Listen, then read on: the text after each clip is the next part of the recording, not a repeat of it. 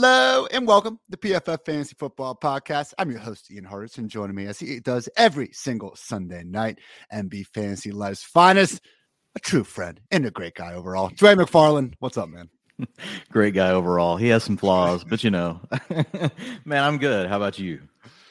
Oh, just telling you before, I'm coming to you all live from a random Chicago Airbnb. It's been a wedding weekend. Love my friends, even when they have to do a freaking fall Saturday wedding, Dwayne, but we persevered, still have red zone in the lovely city of Chicago. So was able to still catch most of the action today, even if I wasn't able to, completely hijack my friends and families to watch, a bunch of grown men play football like I do more times than not. So with all that in mind, Dwayne and I, as always, can go through each and every game from Sunday using everything we saw, some of the cool shit on the back end of PFF that helps us hopefully predict the future in a good way. And with that, we will get going with probably the most shocking result of the day. Panthers 21, Buccaneers 3, covering as a 13.5-point dog. The under cashed at 39. So before, we'll get to all the Tampa Bay problems in a second, Dwayne, but I like to start off with the winners, especially when our guy, Tommy Trembles himself, finds the end zone. That was a fun. Yo, Tommy Trembles.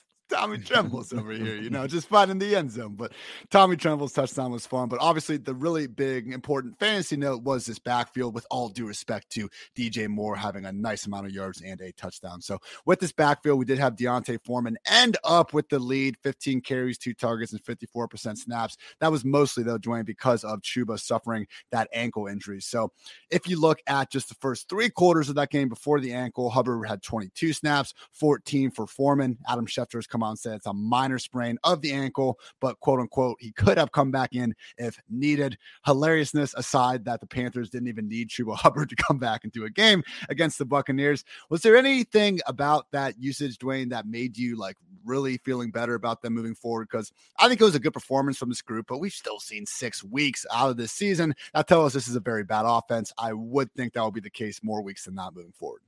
Yeah, I'm still scared to death of this backfield. What we know is that it's a split. Now, we did see Chuba Hubbard quite a bit more. So if we look at, he got hurt like the first or second snap of the fourth quarter. And so before that, he had handled 55% of the snaps, 67% of the rushing attempts. D'Onta Foreman had 35% of the snaps, 33% of the rushing attempts. Foreman did handle the 2-minute offense. Oddly enough, that's the thing that we thought belonged to Chuba Hubbard. So in bizarro world, where we just really don't know jack shit, it was actually D'Onta Foreman with the passing down snaps. They did split the long down and distance work, and they split the short yardage work evenly. Now, some of that could have just came down to the way the drives divided out, right? If you happen to be out there on the drive that you had and the short down and distance came up, can't always be sure. I haven't had a chance to dig into that exactly, but it did look like Chuba was in the lead. Now, both backs looked good today. Both of them were over 4 yards after contact. Both of them were over 10% in explosive rush rate. So those are carries of 10 plus yards, 13% for D'Onta Foreman, 22% for Chuba Hubbard. But man, it's still hard. I don't know. Would I be surprised if it totally flip-flopped next week, even if Hubbard is, healthy and it's Foreman? I don't know that we can trust it. And then to your point, it's just not a good offense. It's still probably going to be trailing for the majority of plays. Today, they only had to drop back to pass 48% of the time. They ran the ball 52% of plays today because they were ahead pretty much the whole game on the Bucs. And so you had a perfect game script that worked out. It was just wild. Would we have ever expected this team, number one, not, beating the Bucs, is a huge thing, but being in a position where they would actually come out and run the ball on this defense, 118 yards for Foreman, 63 yards for Chuba Hubbard. I mean, I don't know. Maybe they're going to go Arthur Smith. We're going to refuse to pass. We're just going to run the ball every play. Anything's possible when you got XFL Hall of Famer PJ Walker under center, Dwayne. Just a great day for the XFL there. So again, awesome performance from the Panthers. Looks like they made it out of the game pretty injury free. Again, other than that Hubbard ankle injury, but that's not supposed to be too serious. DJ Moore did get banged up when he ran into the freaking wall after scoring his touchdown, but it did seem like he came back in the game and all was fine. So yeah, move those freaking walls back. We don't always have to tunnel for Bo Jackson to go running down. On the other side of things, Dwayne, it's another week. It was a big time funnel to DJ today. 10 targets, 7 receptions. He had 48% of the target share. And, honestly, that's the way it should be. In this offense right now with CMC gone, Robbie Anderson gone, we thought it might be more condensed, and it definitely was. So if they can find ways to scheme it to him, maybe this at least makes more serviceable. I don't know what your thoughts are. I'm still hesitant to move him out of anything more than like a mid-range, low-end wide receiver 3. Yeah, because the other problem is what you were saying about them wanting to run the ball more. Like, I don't think it's going to be a situation where we're going to see them asking PJ Walker, Baker, or Darnold to throw the ball 40 times. So, yeah, it was great that he made more out of it this week because he finally did it for the first time all season. 10 targets overall last 3 weeks. He had 7, 8, 11. So, earlier on in the year, the volume really was the issue. Again, I just think it's the whole offensive environment. At least we do know that it is possible still in the year 2022 for DJ Moore to flirt with a boom. But I mean, come on, we're not going to have him as like a wide receiver 2 now. He's still going to be someone that, very, very much so does not need to be started each and every week, obviously depending on the roster. So on the Buccaneers side of things, 3. Well, hang on. If you play in a 32-team fantasy league, you can pick up Terrace Marshall. Otherwise, don't worry about it. He did get 96% of the routes today, and he is a former second-round pick. So I only throw it out there because, he was a high draft pick last year. There were some things we liked. It didn't work out. So if you're playing a super deep league and, it's like what John Hansen calls on Sirius XM, he says a skank league. Like if you're in a skank league and there's nothing on the wire, Ian, we're in some of these together. We're in some skank leagues where there's nothing on the wire. Terrace Marshall, you can probably get him on a min bid and just see what happens, if anything. For God's sake, don't start him though. Dwayne's trying to get this podcast to go 3 hours, cutting me off. So I'm sorry. I just had to say one nice thing about, another Panthers player. They're the winners. We have to give them some positivity. All right, go ahead, Ian. But with that positivity, I will note that Marshall did drop what would have been a nice little 30-yard chunk gain out there. So never mind. Don't pick him up. With that said, though, let's go back and take a look at, your 3-4 Tampa Bay Buccaneers. Fun little stat from Rap Sheet and NFL Research. Tom Brady has a losing record through his first 7 games of the season for the first time since 2002. This Buccaneers offense, they've only scored more than 21 points one time, and that was in that, beat down against Kansas City where they were just kind of in comeback mode the whole game. Buccaneers games without more than 21 points. They only had 2 in 2020, only 3 last year. Already this year, they have 6. Dwayne, I saw you tweeting through some issues, trying to figure out what the hell is going on here. And you had an interesting take that a lot of people seem to be pointing towards the pressure that's been Tom Brady's face as the cause of this. Maybe not. And, there's a lot of nuances and context that goes into any single stat, obviously. Yeah. But hey, so far, at least this year, according to last year, as you said on Twitter, not actually that big of a difference in terms of how often Brady's been pressured. Yeah, over the last 2 years, 22% of the time he's dropped back, he's been under pressure. This year, only 20%. His average time to throw is down a little bit this year, 2.25 versus, last year it was like over 2.35. And then if you look at, just his average time to pressure, it's really the same as well. So he's not being pressured any faster. He's not being pressured anymore. What I couldn't figure out how to get to, I used to know how to do this in the back end tool in PFF, but for whatever reason, I couldn't figure it out before the show. I wanted to see how much interior pressure, right? Because we know they've got all these interior offensive linemen hurt. Matt Waldman, I thought, made a really good point. When I threw that question out there, he's like, not all pressures, created equal. Pressure up the middle could be much more problematic for Brady. So maybe that's what's going on. But his completion percentages, his adjusted completion percentage, all that stuff's the same. ADOT's down slightly. It's just the touchdowns aren't there, Ian. It's overall, I feel like the offense is still kind of on the verge, but for whatever reason, and maybe it's to do with Chris Godwin still getting better. They've kind of had Cam Brate in and out of the offense. They've had, Russell Gage really hasn't clicked yet. Julio hasn't been in there. Mike Evans, was dinged up today, so even though he stayed out there and he played, I think he left the lineup like twice where he had to go over to the sideline with different injuries. So I don't know. Maybe it's an injury thing with the receivers, but they're still throwing the ball plenty. 12 targets today to Godwin and 13 to Mike Evans.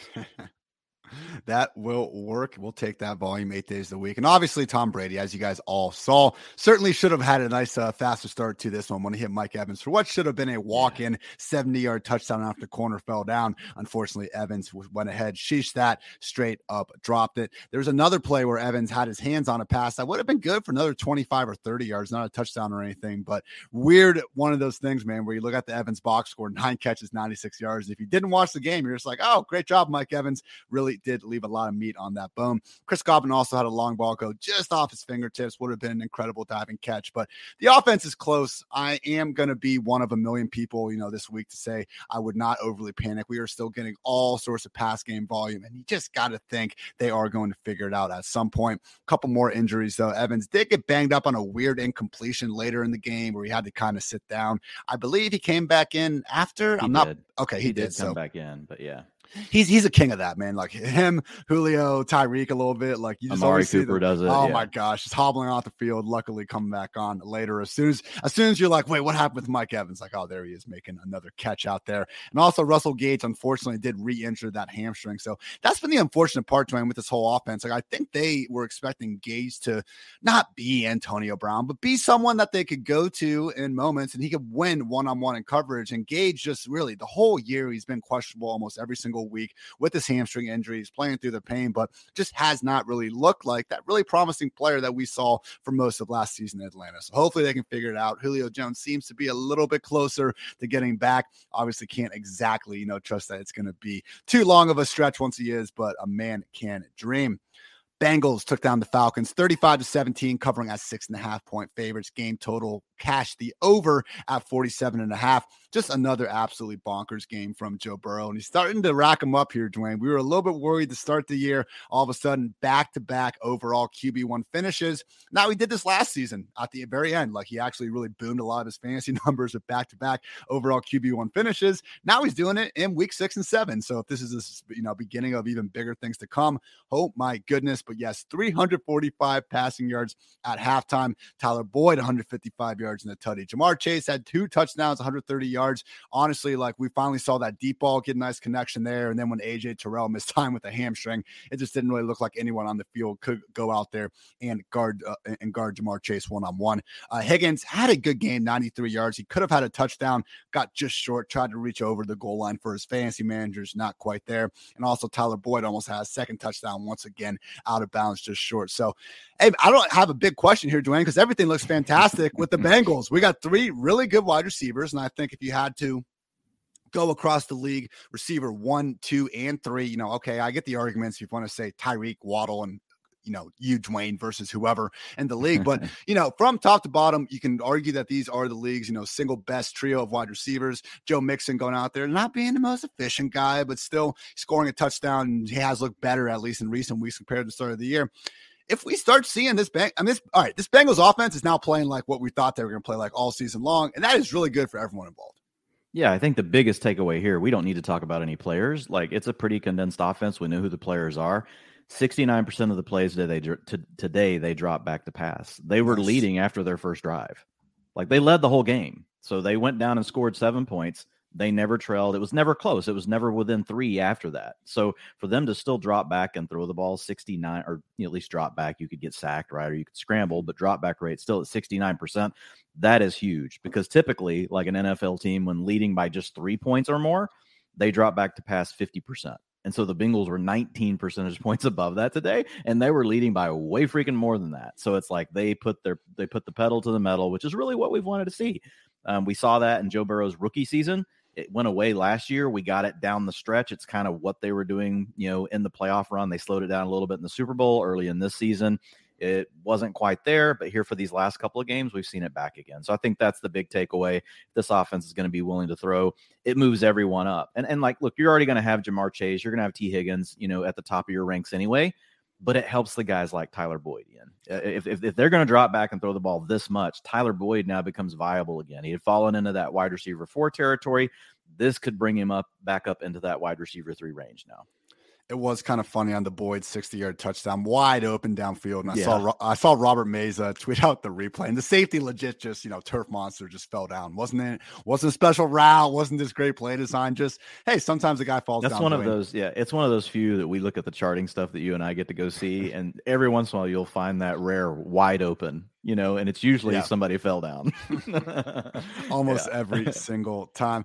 Again, we know we have now in Cincy, and it's great to see Zach Taylor actually, playing to his strengths. What an incredible novel idea man. That is. Now, on the other side of the ball, I don't think Dwayne's going to be happy. Hey, real quick, just where are you putting Joe Burrow now? Like, rest of the season? Like he's got to be in the top 5, 6 now, right? Like doing this every week. It's just God. I don't know how to not. I mean, we've called him a mid-range QB1 all along, so it's not like we've been low on the dude, right? But I mean, at this point, I'm kind of like, okay, like I mean, him versus Kyler.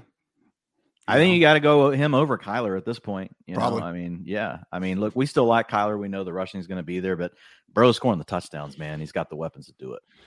Great point by Dane Dash. It is too bad Auden Tate isn't there anymore. Then we could be talking about the best quartet in the NFL. Maybe one day. He's still a free agent, so you guys could Dane use Dash. A little bit. He really wants us to go 3 hours. You get Ian going on Auden Tate. Already talking about Auden Tate, 15-man sing. Great day to be great. On the Falcons side of things, yeah, it's kind of weird when you lose a game by 18. Your starting quarterback has a whopping 13 pass attempts on the day, and man, we've seen Mariota do it okay this year. Like London had the 3 top 36 finishes to start the year. Kyle Pitts is Kyle Pitts. We all understand that at this point, but the man had 1,000 yards last year. He can't be that freaking bad at football. They just are refusing to go to the air. The one touchdown they did get was Damiere Byrd, who's, on his quest to play for all 32 NFL teams by the end of his career, 75 yards deep down the middle when the Bengals just really thought, I think he was running more of a clear out route. But yeah, man, the biggest, sheesh situation of the game was easily Kyle Pitts actually getting a nice design goal line play. Defensive end realized he was matched up with Kyle Pitts and just tackled him. So they went back to him. And then basically the same thing that happened to Darnell Mooney in that Bears-Washington game a couple of weeks ago happened, where he had the touchdown, past the line, but then he slightly bobbled it. So by the time he regained possession, he was about an inch short of the end zone. But here we are, Dwayne, through 7 weeks in the non-garbage time situations. The Falcons have a 46.4% pass play rate. They are the only team in the NFL running the ball on over half of their plays. I mean, look, the Bears and Titans are next closest. We all know those are extremely run-first offenses. They're at least at a 51% pass play rate. So I don't want to go too crazy because let's face it, going into this game, this was a top 10 offense in pretty much everything. So as annoying as it is for our fantasy aspirations, we do need to give Arthur Smith a little bit of credit for weeks 1 through 6, fielding a good offense. With that said, it was weeks 1 through 6. Now, if I had to guess what weeks, 7 through 18 are going to look like, Dwayne, I do think more likely chance of being bottom 10 than top 10. Yeah, and they had a lot of stuff break their way early in the season, like turnovers, field position, a lot of things went the Falcons' way. When they don't get the ball to bounce their way and they have to play from behind like this, like Arthur Smith, look, dude, I get it. You don't trust Marcus Mariota, but like he's going to give you a better shot to come back and win the game than running Tyler Algier and Caleb Huntley freaking 50 times. Like what the hell? They were down. So this game, they trailed 100% of their snaps by 7 points or more. They dropped back to pass 45% of the time. Of course, multiple of those turned into scrambles from Mariota, which is how you still just end up with 13 pass attempts. The NFL average this season, 2022, the year 2022 after our Lord, like 72%. Like, so I don't know, man. Like, that's just too much. It's too freaking much. Like when you have London, you have Pitts. Like I get it. You may not trust Mariota, but he gives you a better chance once you're down by like 17. Like you got to throw the ball some more. I just want Cordero Patterson back. Otherwise, I don't want to talk about this Falcons offense until then. Fair enough. Dallas Cowboys took down the Detroit Lions 24-6, covering as a 7-point favorite, under cashed at 49. Where's Restore the Roar Nation, Dwayne? Was the 1-5 start a part of that? Everyone and their mother picked the Lions as the upset team of the week. I don't know. I don't see people retracting on it. Hey, I went out there. I said Michael Gallup. I big proud, had about 6 old fashions in me at the wedding. I said, why couldn't Michael Gallup go for a big ass game here? Everyone was on CD. I noticed that Michael Gallup's head was slightly off on the helicopter. Like it might have been like that was the problem. Yeah. Yeah. See? Yeah. You got something to put there. You were actually telling everyone not to start Michael Gallup. Like he actually fell down the ladder. Like if you go look at the picture of the helicopter. The helicopter is always supposed to be a fade. It was actually like wrongly correct for like a little bit. And everyone got this weird idea in their head. So like, I don't know, quit yelling at me, people. Okay. So all that nonsense aside, I will say with this Cowboys offense, I mean, hey, you win by freaking 18 points. Who cares how you got the win? Their defense still looks absolutely fantastic. And Dak just being out there healthy is a very good thing moving forward. We do now have a whopping 2-game sample size, more like 7 quarters now of Dak in this offense, and they really haven't been good. Looking at just week 1 and week 7, their EPA per play would be 31st in the league, only better than the Panthers. They'd be dead last in yards per play at just 4.7, touchdown drive rate 28th. Not good with these 2 starts. Again, just 7 quarters, but this was the league's 32nd ranked scoring defense. And the Cowboys really only were having success, running with Pollard and Zeke. And that really took until the second half to really get that going. What are your overall expectations on it's wild, man. All the way back in the year 2021, Cowboys were number 1 scoring offense and the Buccaneers were number 2 scoring offense. Like, how are you approaching this Cowboys offense now that we've seen this versus before the season? Because I know, hey, we talked about it enough times. At a minimum, we were expecting top 5, top 10 production. But if we had to kind of just rank the scoring offenses moving forward, I think the Cowboys would be a bit closer to the middle than maybe we would actually anticipate without doing that exercise. Yeah, I think they're more in the middle. But we're early. I mean, really, this is only Dak's second game of the season. The first game was just the first game was far more worrisome than this one. I agree. I would like to see them put up, more against an offense that, everybody is basically thrashed.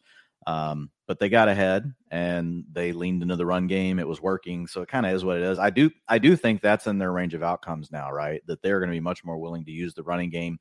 Zeke really looked decent again. Like didn't look as good as Hurdle, man. First time in a decade. Yeah, had the hurdle move out.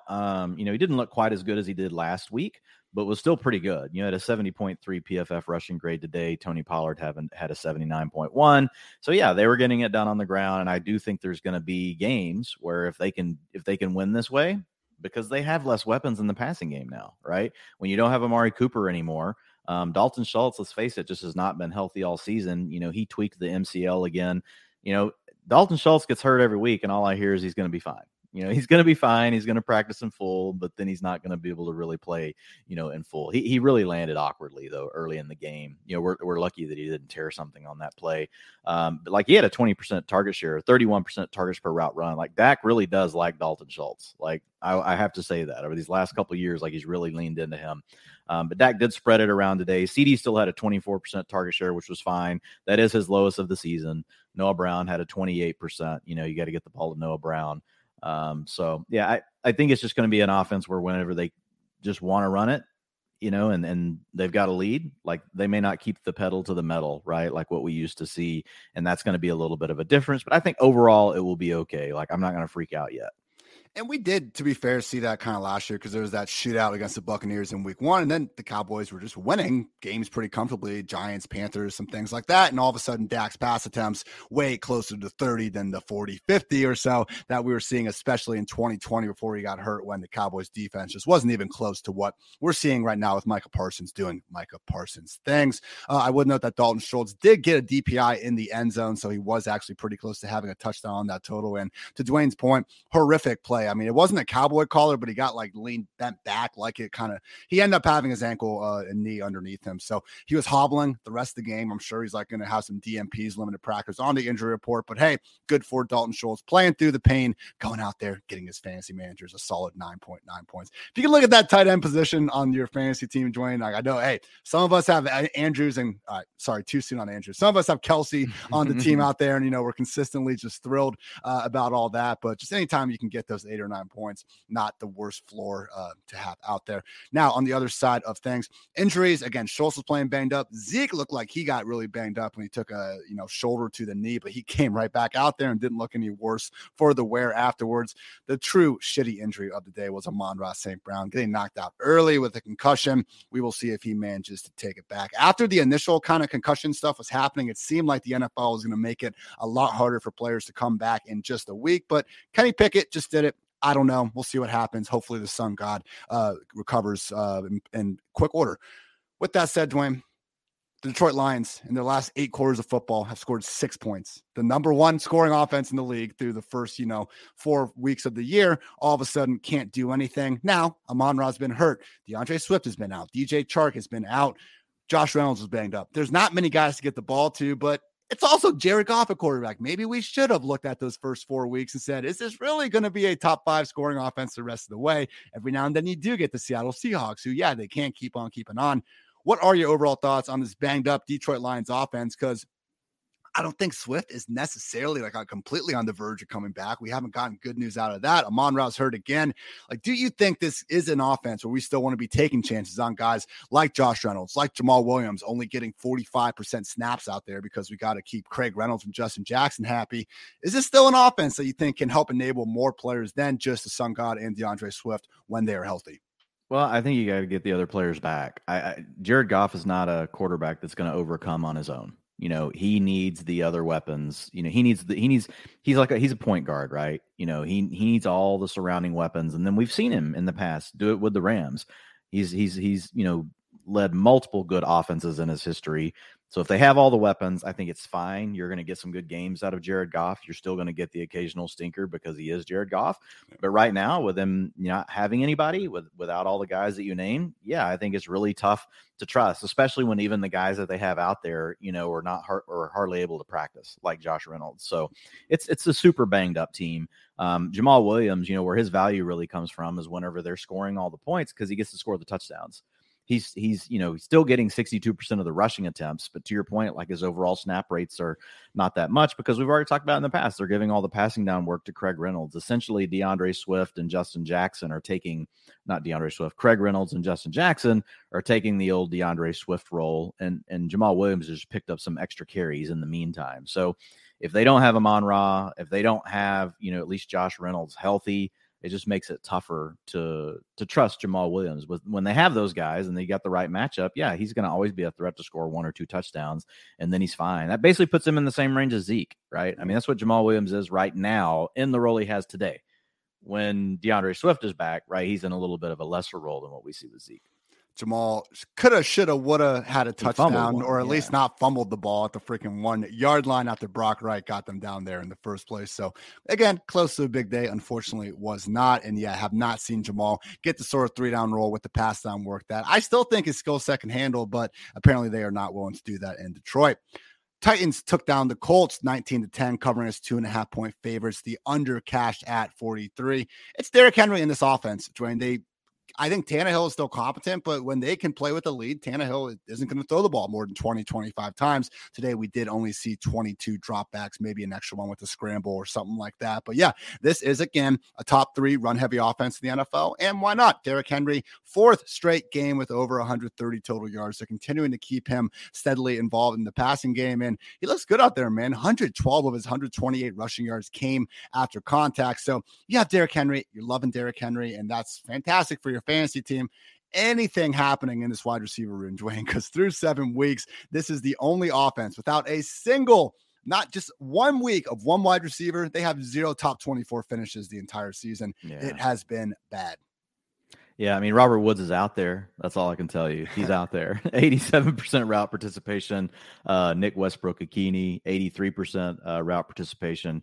He had a 10% target share, but came up with a donut, in the fantasy score. So it's really just, it's all about Derrick Henry. I will say Derrick Henry has 16 targets over the last 4 games. That's a career high over any 4-game stretch in his career. They continue to try to get him the ball in the passing game. He had 3 more targets today. They did not use the 2-minute offense today in classic, Tennessee fashion. So I can't really tell you if that trend continued or not because they did not use it. I mean, it's just Derrick Henry. That's it. He's everything. 30 freaking rushing attempts today. So, just got to roll with it. Dude, I mean, he has 17 targets now. In his first 3 years in the league, playing 15 and 16 games, he had 15, 17, and 18 targets. Like the 16 are over the last 4. Like he only had 1 before that. That's always been the thing with Derrick Henry. I'm not asking him to be on pace to catch 130 passes like Austin Eckler. Just more than 1 per game, because when you get this guy in space, he does good things. Going into this week, Derrick Henry was number 1 running back in PFF yards per route run metric. Is that mean he's the single best receiving running back in the league? No, but it means he's being pretty efficient with the opportunities given to him. Credit to the Titans for finding a way to, be 4-2, keeping on winning, and also getting their big dog plenty involved in all facets of the game. Ryan Tannehill did get rolled up on, pretty fluky situation where his lineman fell on him. It looked bad for a second. He did manage to return to the game. So again, one of those things where don't be surprised if he's out there on the injury report once some of the adrenaline wears off, but luckily seems to have avoided anything long term. On the Colts side of the ball, just another a terrible game for Matt Ryan. We gave him some credit last week. That was a good performance. This one one was not. And now through 7 weeks, Jared Goff and Matt Ryan are tied with 14 turnover-worthy plays on the season. Ryan already with 9 interceptions. And this is your weekly reminder that last year in this offense, Carson Wentz only had 7 all season. So with the Matt Ryan experience, it has not been good. And it's really just, honestly, I think been worse for Jonathan Taylor. We saw Nyheim Hines out there a lot in their comeback mode kind of game script. And when you look up, Dwayne, and maybe it just was his first game back, but 55% snaps for Jonathan Taylor. Luckily, somehow, he got those 7 receptions out there to kind of salvage the day in full PPR. But it's just one of those things where this Colts passing game, I keep expecting the volume to go down, but if Ryan's going to play this shitty, they just kind of have to keep passing. It's a weird phenomenon that's going on, but the 3-1 Colts, man, we're getting a lot of this pass game volume for Taylor, for Hines, for Paris Campbell, for Michael Pittman, Alec Pierce, better games than he has had this one.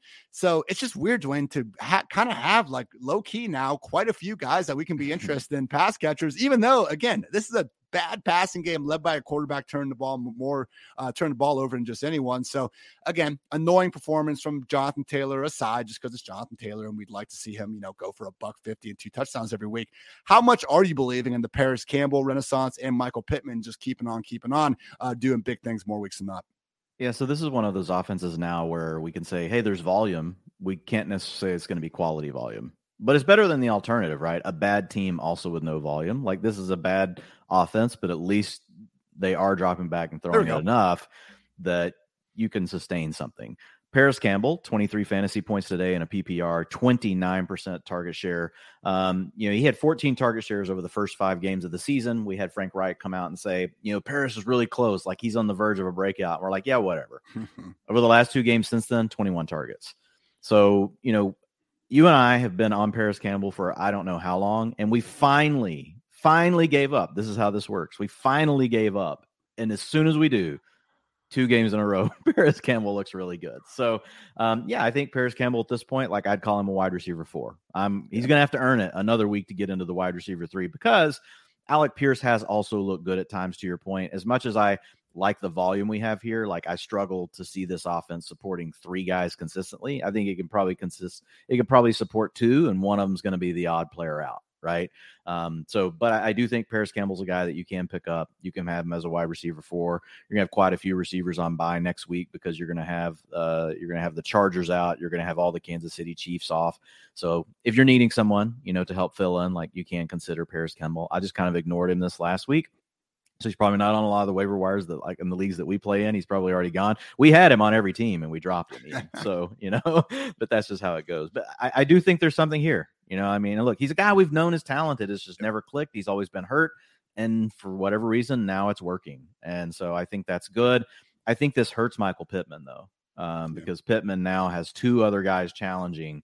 Like if it really was still Pittman in this alpha scenario in this offense with all these passing attempts, wow, we would be looking at if Pittman had a chance to get to a 30% target share in this new Colts offense throwing all the time, like Michael Pittman would be a top 12 receiver. But the volume is good enough that it still keeps him in the wide receiver 2 conversation. Like if this offense was all of a sudden running the ball all the time and splitting up between these 3 guys. So if the offense does get better, that would be a real risk for Michael Pittman. Obviously, that would be bad for all 3 of them. And then you get into a scenario like what we see with the 49ers, where you just, you don't know which one's gonna score any points each week. Only 4 players with more than 15 catches over these past 2 weeks. Tyreek Hill, Austin Eckler, and then both Michael Pittman and Paris Campbell, again, doing big things with this suddenly pass-happy Colts offense because they kind of have to be. But yes, I do kind of tend to think that it will be mostly Pittman more weeks than not. And this can't – look, Jonathan Taylor only had 10 carries, game script, and first game back from injury. I do think we're going to get back to seeing them trying to ram Taylor down their opponent's throats more weeks than not.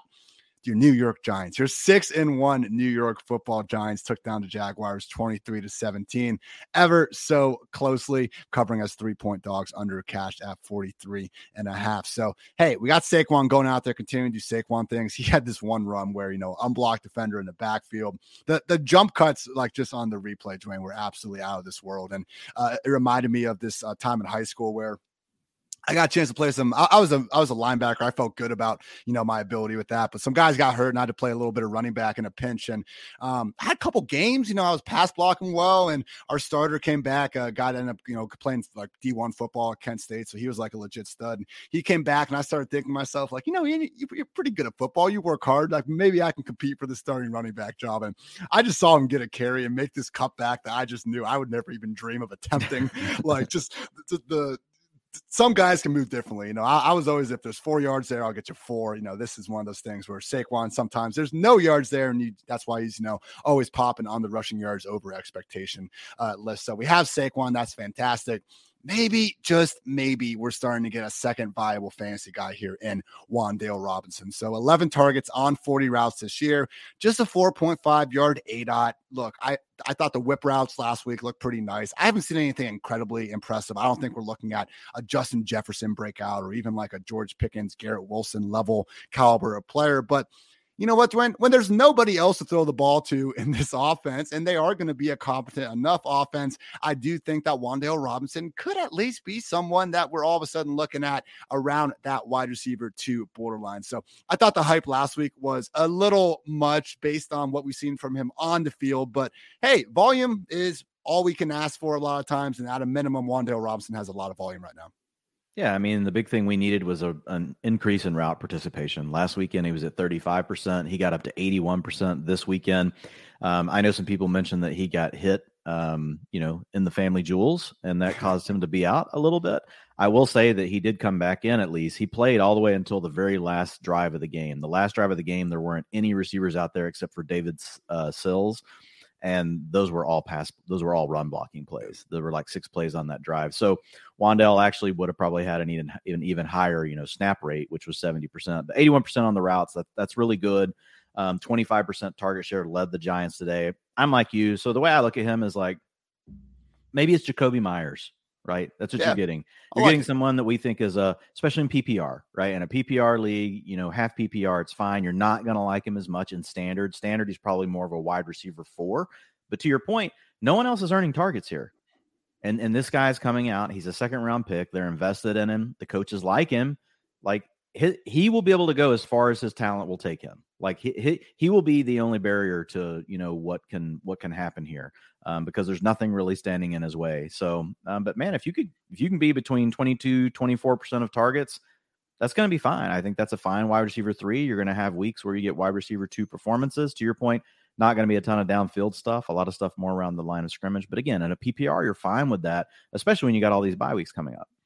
Daniel Jones, 202 passing yards and a touchdown and 107 yards on the ground with a rushing score as well. Danny Vick, as we've been calling him for years. Hey, man, like kudos to the guy. Every week in my quarterback column, I just, list out the quarterbacks projected to finish the season with over 100 rush attempts. And Daniel Jones is right there with Josh Allen. I believe before this week, he was projected for 133 by the end of the year, and it's only going to be up after this one. So hey, man, it's one of those things where last year before the concussion, we were kind of on Daniel Jones just being a better fantasy quarterback than he is in real life. And again, I'm not trying to slander the guy. He did play a good game out there. And you always see a couple plays throughout the game where he does seem to kind of put it all together. So I would just say in general, this is still going to be an offense going to Saquon first and foremost. And he has Wan'Dale. That's good, but that's still one wide receiver we feel a little bit okay about. Shout out to Darius Slayton for his touchdown too. But with Daniel Jones, man, could he be all of a sudden this borderline QB1 like Justin Fields, where we probably should start prioritizing him over? No. Okay. No. Fine. But I think he's fine to mix in if you got to buy or whatever, and you need to, you need something. I think it's fine. Like he's going to be around 15 points. He had his blow up game, today, what I mean? And it's going to happen whenever you've got a quarterback that can rush like he does. When you score the rushing touchdown, like that just sets everything off, right? Like that, you get 100 yards rushing and you get, the rushing touchdown on top of it, like that's going to do it for you. So, and that's what you got out of Danny Dimes today, but he's usually going to be more like 30, 40 yards rushing. Right. And you maybe get a rushing touchdown every 4th game. I don't see a ton of hope for the passing offense is the problem, right? He's going to do what he's going to do on the ground. It's just hard to see a path where he's going to have like these 300-yard passing games. He's probably going to be more around 200, 225 yards. It's kind of a game manager type, offense. So that bothers me. So I'd call him a mid-range QB2, but he has the ability on any any week based on matchup, we may put him in that high end QB2, range. And if he comes through with a rushing touchdown, yeah, he's going to finish in the top 12. Dwayne mentioned Wandale getting hit in the pecker. The only other injury was Daniel Bellinger getting hurt before the half. Unfortunately, got carted to the locker room. So, man, that was with an eye. It was bad. It was his eye? Yeah, he got poked in the eye. A defender was coming in to tackle him, and I guess it looked like the defender was gonna go to punch for the ball, and he went right in his face mask and put his finger right in his eye. Like when he was leaving the field on the cart, like that eye was so red. He's going to see the eye doctor tomorrow. So I don't know how bad it is. Yeah. It's one of those things where I got to catch myself when I say on here, like, oh, it's just a concussion or just something. Cause that's a very serious injury, but when he gets carted off the field, it's just like, hopefully it's not an ACL taking you out for, the next year. Yeah, he shouldn't be out for the season, but okay. He got poked really hard in the eye. That's no joke, man. I mean, I watch UFC more than anything other than football, and you'll see these eye pokes, and you're just like, oh, come on, tough it out. And they show the replay, and you see two knuckles going deep into someone's eye. It's like, you know what? Maybe that doesn't feel good. I'm not surprised there. On the Jaguars side of things, just another underwhelming performance. Trevor Lawrence did come back, and to be fair, they were about 6 inches away from actually winning this game on the game's final play. Trevor Lawrence threw a nice seed down the seam to Christian Kirk, just couldn't quite get into the end zone. But still, man, a lot of missed opportunities out there. James Robinson, in one of his rare snaps, beat Jalen Smith on a wheel. Would have been a touchdown with a perfectly thrown pass. It was not. Trevor Lawrence misses Zay Jones for a potential 17-yard touchdown. Also had a weird play at the end of the half where T-Law threw a Hail Mary that actually hit Zay Jones in the chest in the back of the end zone. His feet were already out of bounds, but again, a lot of missed opportunities here. Travis Etienne had an explosive run, one-on-one with him in the safety in the end zone. Fumbles it. So again, not the worst performance in the world. I'm not writing off this Jaguars offense. It's incapable of, scoring points more in the future. And this is a good New York Giants football team, as we have now been forced to believe and recognize after 7 weeks of this. But obviously, Dwayne, the big story here, even with Christian Kirk getting back on track, with Zay Jones and T-Law showing some signs, though, it's the Travis Etienne takeover. And I know exactly how you feel about this, Dwayne, because we both are way too overexposed to Etienne. But now maybe it could actually be a positive. It was funny when I was talking to Kevin Cole on our Wednesday edition of the podcast. I was going through some of Robinson's just bad stats, and Kevin was like, Jesus, man, like how much exposure do you have to ETN? Completely throwing this guy under the bus. So all that said, my biases, your biases aside, Dwayne, Travis Etienne just got an RB1 caliber workload today. Yeah, absolutely. I think you got to look at him as an RB1 moving forward because he's slowly been building up to this.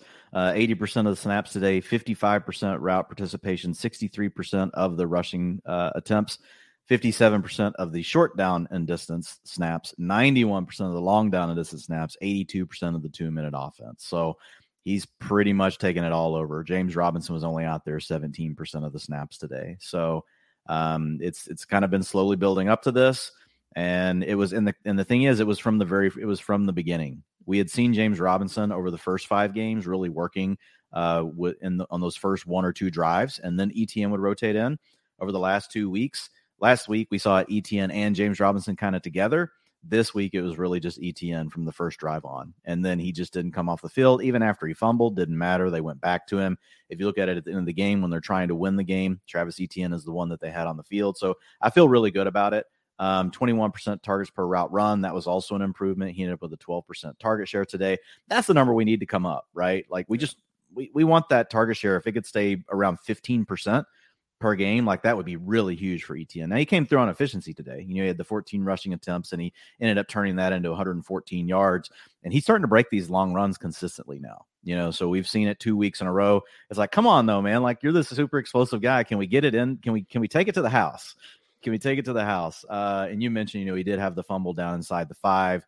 He was going to take on the safety coming downhill at him. The other tackler came in from behind or from the side and just had it perfectly placed. He had it high and tight to the chest. It was just really a great punch out, honestly, by the defender. Like when I was watching, it wasn't like ETN was just being, lazy with the football. And that's probably why it didn't really impact him. Sometimes, a defender just makes a really good play and you're going to fumble the ball. So if you have Travis Etienne, if you have been patient, I know this took some time, but explosive receiving backs like that, this is why we like them. They have all of these outs, and we're at a point now where, like, dude, today could have been a 25 to 30 point game for Travis Etienne. Yep. Like he was very close to that. And I know we've said that a couple times this year, but he's really due for an absolute monster game. So, and he's just starting to look better as well. The last 2 games, he's looked much more comfortable than what he did early in the season. The first 5 games, I was just kind of like, okay, like I know the data is saying this, but like when I'm watching him, what my eyes are telling me, which isn't always right. That's why we have the data too. I just didn't have as good of a feel, but these last 2 games, I think that he's looked really good. And there's been some good blocking too. The Jaguars every game, man, are like popping one of their runners for a big run on just a perfectly blocked play. 6.1 yards per carry now in the season for ETN. That's 3rd highest mark in the league among 58 qualified backs. 12th in missed tackles force. You know, he's 24th in yards after contact, but that's still a number right there with Kenneth Walker and Jonathan Taylor as well. So he's passing the eye test. Everything beyond it saying it's good too. I know what you're saying about him, not like he gets these 40, 50 yard runs, but you're like, you look like the fastest guy in the field. Can you not take that 80? It's like like running out of gas or what? It's like in Mario Kart when you got that golden mushroom and like you sometimes don't get like the huge top speed because you're boosting every single time. So it's a lot of fun to watch. He's again one of the most explosive guys out there. Look, as a diehard ignorant Ohio State fan, the 2 players playing against Ohio State that just scared me the most over the last 10 years every time they touched the ball were Saquon Barkley and Travis Etienne. So it's just good to see that still is Etienne, because his last year at Clemson, we had the concerns about the drop off and we kind of attribute to the offensive line. And then coming back from the Lisfranc, who knows, looking really good. I mean, hey, it's just 1 week, Dwayne. We'll hear what they have to say about James Robinson. You know, hopefully Peterson's not hopefully he doesn't give us like a rational excuse and we got to worry about this going back into a 2 RB system. If this usage persists, I mean, look, ETN was on the field for 82% of the snaps. Saquon was on the field for 83%. That is top 10, top 12 usage. Next week, though, yes, I'm starting ETN everywhere, but probably more so of a mid-low end RB2. I believe we do only have 2 teams on the bye. Yeah, I think, we've got to let these guys kind of earn their way back up. Like his utilization profile today is that of a low end RB1. Yeah. But like we need to see it another week. But I agree with you. Like, so I had moved him in. I have him as a high end RB3 this week. So I'll probably move him to like a mid range RB2 this week. And then if he does this again next week, like he'll move into RB1 territory. But the utilization profile today, if it persists, yeah, he'll perform like he's going to be an RB1 next week. We just don't know for sure if they won't get Robinson a little bit more involved. Because to be fair to Robinson, I know Travis Etienne has outperformed him every way. But Robinson, he's had his moments too this season where he's looked nice. So I want to give him some credit for being a guy that's undrafted, went through the Achilles injury, and to still be battling through it. We'll see what happens. I hope for, all the exposure that I have with ETN, nothing personally against James Robinson, that this is all ETN all the way. There's also a very competitive game through the whole thing, so, this is a game where it was always either, they couldn't let up at any point, the Jaguars. So that also plays into being a Travis Etienne type of game, which honestly is that's the profile we were looking for, a player that we thought would be on the field if games were closer, if they were trailing. And that's the biggest thing. He has that role for sure. Yeah. So at a minimum, that makes him a low end RB2, right? Just on that alone. But if he's going to also be able to gobble up even more beyond that, then man, the sky's the limit for Travis Etienne, especially if he just continues to get better, which is what really seems to be the case right now. Every week he's looking a little bit better. Any thoughts if J-Rob could be on the trade block? We'll see. It's just kind of hard for us to have any idea about it right now. I doubt it, just because teams want to have another back, and because the injuries, man, look at all the backs that are getting hurt. You got to have a decent backup. And I think J-Rob gives you that. And the other thing is, like, teams just don't want to trade a lot, and they're not going to give a lot away, for a running back. Like Rams, good luck trading Cam Akers. I think you're going to probably have to just release him. Yeah. Somebody might send a 6th-round pick. I guess that's better than nothing. But I don't think the Jaguars are going to be in a scenario where they want to give away someone like James Robinson for a 6th or a 5th-round pick. I think they'd rather just keep him on the roster. And if something happens to ETN, they know they at least have someone that they can trust. I get it. You've been able to trust Robinson a little bit more in these past weeks. What we say, though, when ETN wasn't doing well to start the year, don't overly panic, because even if Robinson isn't someone that we can start right now, I don't think JaMycal Hasty would be a guy at all if either of these running backs go down. If something happens to Etienne or something happens to Robinson, the other guy is going to be, an 80% plus snap back. So try to keep James Robinson on those rosters as much as possible, because he is one of these handcuffed running backs now at this point, just like Etienne was when Robinson looked like the starter, where they're going to be in that legit every single week RB1 conversation, just one injury away, not 2 or 3 like some of these other other backfields. Washington Commanders took down the Green Bay Packers 23-21, covering obviously as 4-point dogs the over cash at 41.5. Terry McLaurin game, man. Terry McLaurin has the best 4-5 catch, 60, 70-yard games of any wide receiver in the league. He did score a touchdown, and so much of it came in Jaire Alexander's direct coverage. So it looked like they were moving Jaire more around with Terry. I didn't get the exact, I usually find out on Tuesday from our lovely back end PFF folks, exactly who was being shadowed out there at over a 50% clip. But Jaire is someone that, I say it every single week in my shadow article, has not shadowed since week 7, 2020. They used to do it earlier in his career. I think Amari Cooper going for 250 on him back a couple years ago probably didn't help that, initial thought process with it. So he sticks to his side of the field most of the time. But hey, wherever he was, Terry McLaurin found a way to put up yards on him out there. So that was a lot of fun, Dwayne, and just good to see, I think, from an offense that, again, has been so inconsistent this year. Didn't exactly see Taylor Heineke, stabilize everything. He had a week high 5 turnover-worthy plays. I say that now, too. I might have beat that mark, with the Sunday night performance. But when I looked it up, Taylor Heineke had the most turnover-worthy plays. Actually had a lower average target depth than Carson Wentz. I watch Taylor Heineke, Dwayne, and it just seems like he truly believes he can make every throw out there on the field, even though we've kind of seen his physical limitations at this point, don't necessarily make that possible. But hey, he went out there, got them the W, and we didn't even see him bring that rushing upside the table, which actually makes him fantasy viable. And I believe last year got him 5 top 12 finishes throughout the year. So confident enough in the Heineke experience to get Terry McLaurin back into, that weekly low-end wide receiver 2 conversation. I'm probably not. Yeah, probably not. I mean, and it's tough because in this game script, they just led the Packers, for a good portion of the game. So they only had to drop back to pass 49% of the time. They chose to run the ball 51%. So it's hard to get a really good read. They had the game script go the way they wanted. They wanted to have a game manager kind of game, got the running game going, got the ball to Brian Robinson, got Antonio Gibson going a little bit on the ground. They had 31 rushing attempts between the two of them. So Curtis got 5. Yeah. And Curtis Samuel had 5 as well. And then J.D. McKissick had 1, and then the Heineke had a couple. So yeah, it was a heavy run, centered game plan, because they were leading. So it just makes it tough. But that also, you could make an argument that, well, then Heineke, if he only threw for 200 yards today and they hardly threw it. But I think that's what they would like, right? With Heineke, they would rather manage the game, win with efficiency through the air. But it is the Commanders. I don't know that the Commanders can really lead anyone besides maybe the Packers. I don't know how much this offense can do, but it was nice. He and Terry, seemed to have a little bit more of a connection than Terry McLaurin and Carson Wentz had. So that's a positive. Terry McLaurin's a really good receiver. Nothing's changed. It's just Elijah Moore is probably still a good receiver. We know DJ Moore is still a good receiver.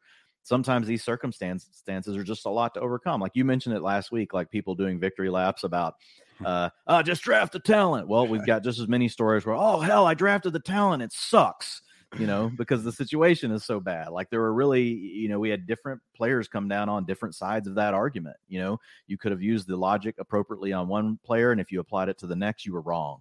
And so it's sometimes, these things, there's luck involved with fantasy football because we can't predict everything. We try to do as good as we can with the data that we have. But Terry McLaurin, at the end of the day, he's still a really good player, so it was nice to see him get his 26% target share. Curtis Samuel also had a 26% target share.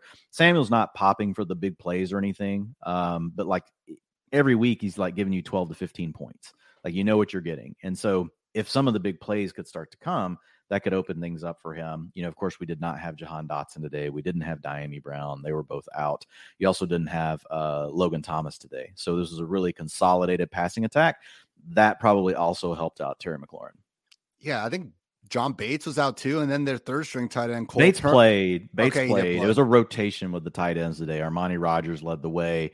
Then it was Cole Turner. Then it was John Bates. Cole Turner got concussed. So yeah, they're having all sorts of injury issues now. Oh, he got a concussion today? Okay. He did at one point. So only other thing to talk about is this backfield. Brian Robinson did get 20 carries and led the way, but it's still 3 backs, 47% snaps for Brian Robinson, 39% for Antonio Gibson, who low-key has been looking very explosive and good in the passing game really throughout most of this season. And J.D. McKissick just 17% snaps because they weren't in a situation, surprisingly, where they had to, worry about coming back from behind. So Brian Robinson, Dwayne, look, he's kind of like Jamal Williams. Like, he's going to give you 15 to 20 carries in a lot of these weeks, but we're going to look up at the snaps and he's not going to be over 50% sometimes, which surprises us. And it's an offense that not expecting a lot of consistent scoring from. So that's fine to have on your team. But I do think a little bit with Brian Robinson, as great of a comeback story as it is, that his, actual productivity is getting a little bit inflated, especially if Antonio Gibson keeps arguably outplaying him with his touches. So Brian Robinson's fine, but he's 2 injuries away from being an RB1, not 1. Yeah. I mean, he's going to give you 13 to 15 rushing attempts per game. And if you have a game like this where you get the lead and game script swings in your favor, that turns into 21. If you have a game script where you're getting your ass kicked, that turns into 11.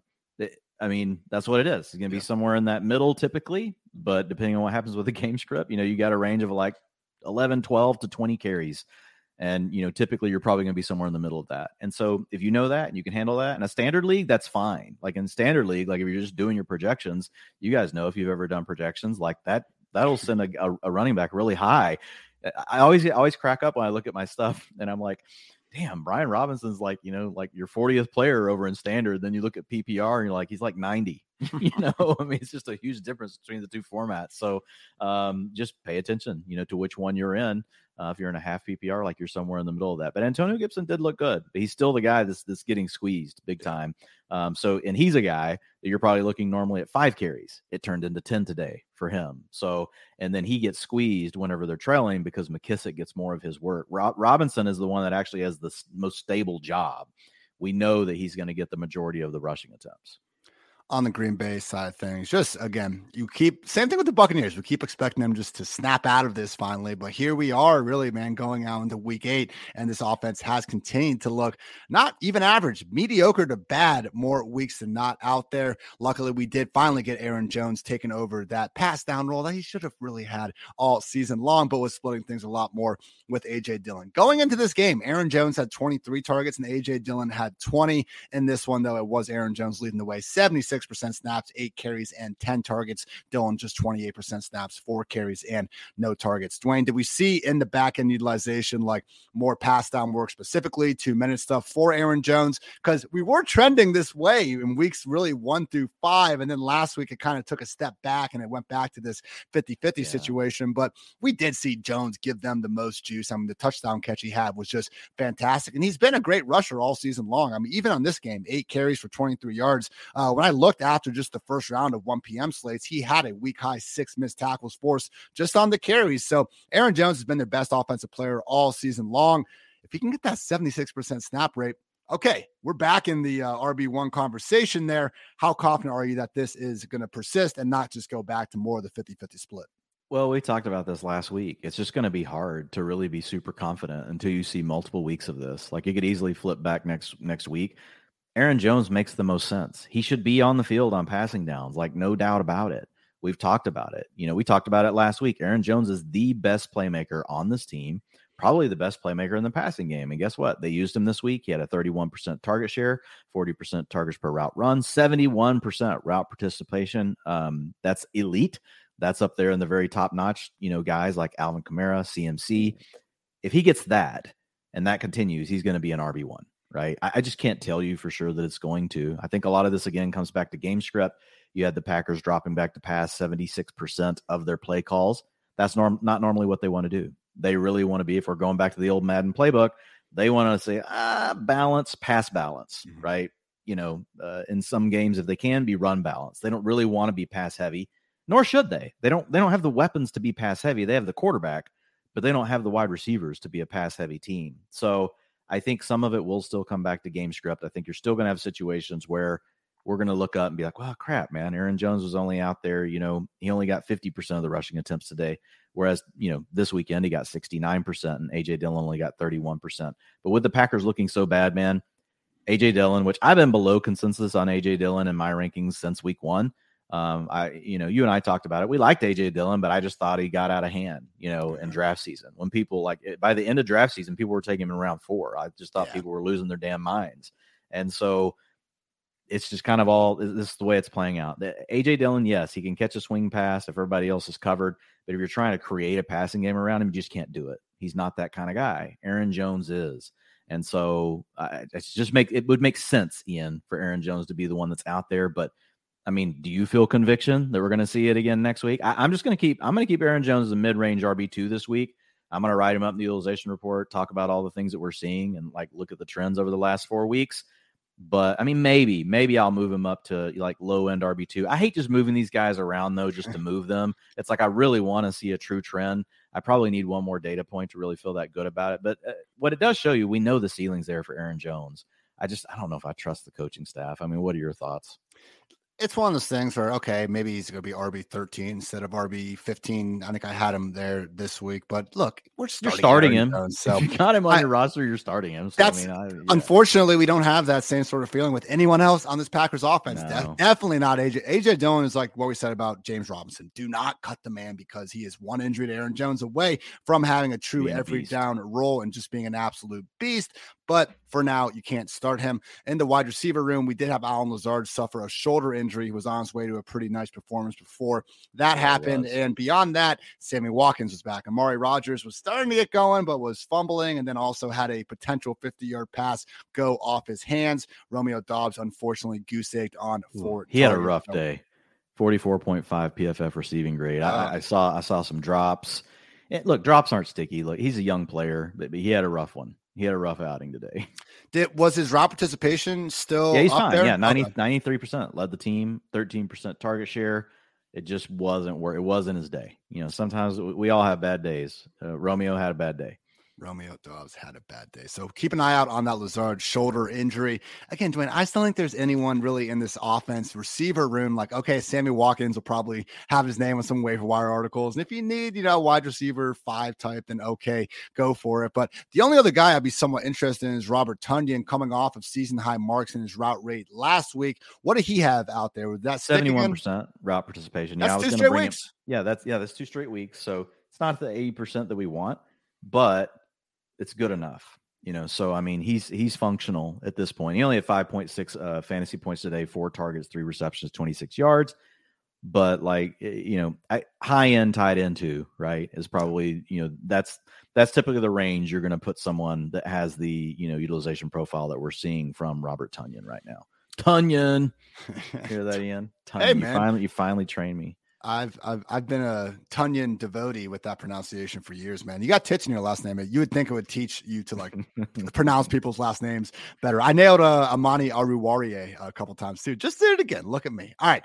Final 1 p.m. game to go over here. The Ravens took down the Browns 23-20. Browns did cover as 6.5 point dogs. The under cashed at 46.5. So this is now the 4th straight game from Lamar Jackson, man, where it just hasn't looked all that good. He had the 12 or might even more than that total touchdowns the first 3 weeks. I was saying La MVP, all this, and I saw great articles being written just about him having just more on his plate really than ever. I think it was Stephen Ruiz over at the Ringer or taking like a Kevin Cole stat, just, all these great minds meshing. But I think it was like 81% of the Ravens total offense was going through Lamar Jackson in those first 3 weeks of the season. Just hasn't been that good over these past few weeks. So he still has 59 rushing yards. We have Mark Andrews open down the seam. He kind of got held. It could have been a touchdown from about 20 yards otherwise. But yeah, Andrews, goose egg, Rashad Bateman, just 4 catches, 42 yards. The backfield did trend towards Gus Edwards, at least in terms of carries. But then you look at the snaps and you see that he did only have a 37%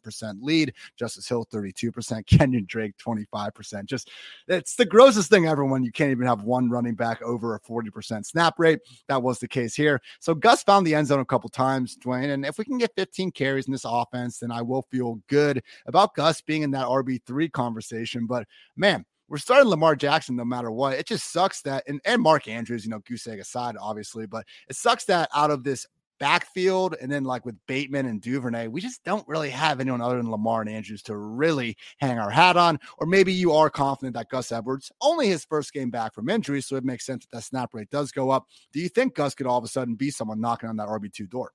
I mean, I think it could go up, but this team has shown us, that they really want to use a committee, and it's not like any of these guys are superstars. We like Gus Edwards, and so look, yes, it could happen.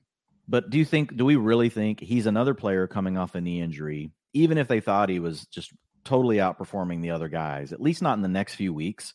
I don't see him getting 50, 60% of the rushing attempts. And look, here's the problem. I mean, Lamar Jackson, averages 27% of the design rushing attempts every week. He was below that this week. That's a huge chunk, man. When 30% is gone immediately to the quarterback, and this is a team that hasn't been running as much, they got to today. They only dropped back to pass on 34% of their plays today. So they had a lead. They were not comfortable. Like the game stayed close, but they never felt like they really had to try to, push it and pass the ball a ton. And so I think that worked in their favor today. And so that is what boosted Gus Edwards, not the fact that he was taking over the backfield. His 38 percentage, he had 38% of the rushing attempts, but on a game where, they're running the ball all the time, that turns into 16 rushing attempts.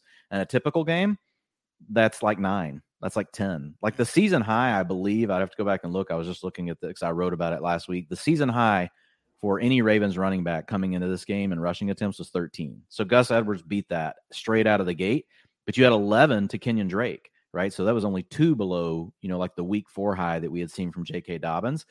The game script worked out perfectly. And so I think it's going to continue to be a split. You're going to see Gus Edwards more around 10 to 11 carries. You're going to see Kenyon Drake around 6 to 7, and you're still going to have Justice Hill involved. Justice Hill's going to handle most of the passing down work. I do think over several weeks we could see Gus edge away a little bit. And I do think he's the best. Looks like the better player, right, of all these guys. And he's also the best complement with Lamar, right? Yeah. Because he's a guy. Lamar is much more like, if you're looking at the two together, right, he's the lightning. And then Gus is the guy that will just pound you straight in the face. These other two guys can't do that. And so I do like that fact about Gus Edwards. I do think that's going to give him an opportunity to score more touchdowns, all those sort of things. He had 43% of the short down and distance work today, 29% to Justice Hill, 0% to Kenyon Drake. So, yeah, I like Gus. But again, this is kind of back to like what we talked about with Washington earlier. They got to run the ball so much, it made that, Brian Robinson's carries, that's what gave him 21. The same thing happened here for the Ravens today. I will say on Rashad Bateman, out there 73% route participation. So not quite where we want him, but that's kind of where he's been. Devin Duvernay managed to stay out there for 77%. So he was actually the wide receiver 1 from just a pure route standpoint. But 38% target share today for Rashad Bateman. Didn't end up turning into a lot in the box score. He only had 8.2 PPR points. He had 5 targets, 4 receptions, 42 yards. But still a positive thing, to see him come out and demand that kind of target share, especially coming off the foot injury. So I think that's a positive sign for Rashad Bateman. He almost scored a touchdown too. He got a little screen from the 5 and just got tackled 1 yard short of the goal line. So all good points with Gus. And I even wrote down as you were talking, like Jamal, Brian Robinson. It's a 3 running back committee with the lead guy not getting pass down work. But hey, I'll take the Ravens offense over this banged up edition of the Lions and definitely the usual edition of Washington. So not Gus slander at all, people. I drafted so much Gus in best ball this year before I really actually I should have realized kind of the extent of his knee injury before I was doing that. We were having some of those conversations in June, Dwayne. We're just like, maybe we should have kept a little better track of this, and we certainly will next year. But yeah, just in terms of averaging at least 5 yards per carry, I think with over 100 rush attempts in each of your first 3 career seasons, Jamal Charles, Gus Edwards, Nick Chubb, D'Angelo Williams, LaShawn McCoy, Brandon Jacobs, and Tiki Barber, only guys to do that, I believe, in the last 25 years. So Gus Edwards on a list with a lot of great running backs. Maybe he's also a pretty damn good running back in his own right. I know J.K. Dobbins averaged 6 yards per carry, and he's a great man too. But once again, always illegal in the year 2022 to have more than one really good running back on the squad. Only other note for the Ravens is Lamar almost had a passing touchdown at the goal line to not Andrews, Josh Oliver. Unfortunately, it got knocked out after having both hands on it. I would say it was a drop.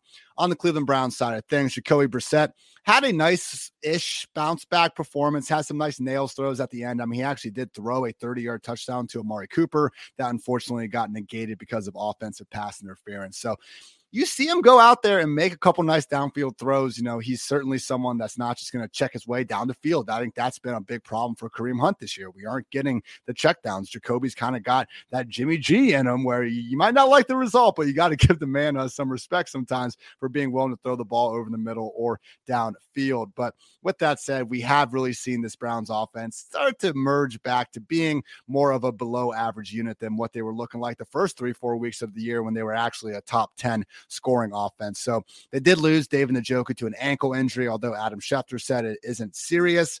he was walking in a walking boot and using crutches after the game. So it's just funny how that's like not. He was on the serious, verge but of a freaking monster game. Yeah. He still finished with a 29% target share, and he was only out there half the routes. Like the dude was like, he was going off today. He had 7 targets, 7 receptions for 71. You were probably getting over 100 yards and maybe could have squeezed out a touchdown with Njoku. He was feeling it today. So, man, I really hope that he's okay, because this guy, like, finally everything was starting to click for him in his career. Like, he's just barely on the outside looking in, right, of being inside that top 6 tight end group. And like this performance might have put him, right there where we just had to finally draw a new line in the tier where we're like, okay, fine. Like David Njoku, we're going to put you right here under Dallas Goedert. And we're going to draw a new line under the tier. Like that was probably happening after today's game. So hopefully it's not the dreaded high ankle. When you hear when you hear walking boot and you hear ankle, unless it's like Tyreek Hill, then he just immediately like gets in like a hyperbaric chamber or something and just, he's fine like 2 days later. That definitely worries you. So what I would say, Harrison Bryant, like if you're in a situation where, the waiver wire is pretty picked over, Harrison Bryant, he's shown us a couple times in the past, Ian, like that he can come through for you. So you definitely don't want to drop Njoku, but it's a situation where you can actually go to the backup because Bryant has been a good player, and most people in your league are not going to mess with Harrison Bryant. So you can probably get him for next to nothing, or you don't have to worry about using your top waiver wire claim to get him. Unless you're in a league with Evan Silva and he finds out that mother Mackey winner. Dwayne, so if you're in a league with Evan, disregard what I just said. Love you, Evan. Yeah, Harrison Bryant, again, it's one of the reasons why Austin Hooper wasn't able to really make that great of a use out of his big contract, because you had Njoku and Harrison Bryant deservedly getting some reps as well. So I had the same thought with Njoku as he was doing that. I mean, I have at least 3 teams where I have to, I had been painstakingly deciding between Njoku versus Kyle Pitts every single week. But I think after seeing what we've seen from Njoku this year, and I was talking about it, on our preview edition of the podcast, just really most efficiency stats, man, it's Kelsey Andrews and then David Njoku right behind him. So it's right now, man, I'm with you behind Dallas. I moved him past Pitts like 3 weeks ago. Like he's just, well, he's right there. You're smart, man. Fuck. Well, I am that way. It's just like, that was more to do with Arthur Smith than Kyle Pitts, himself.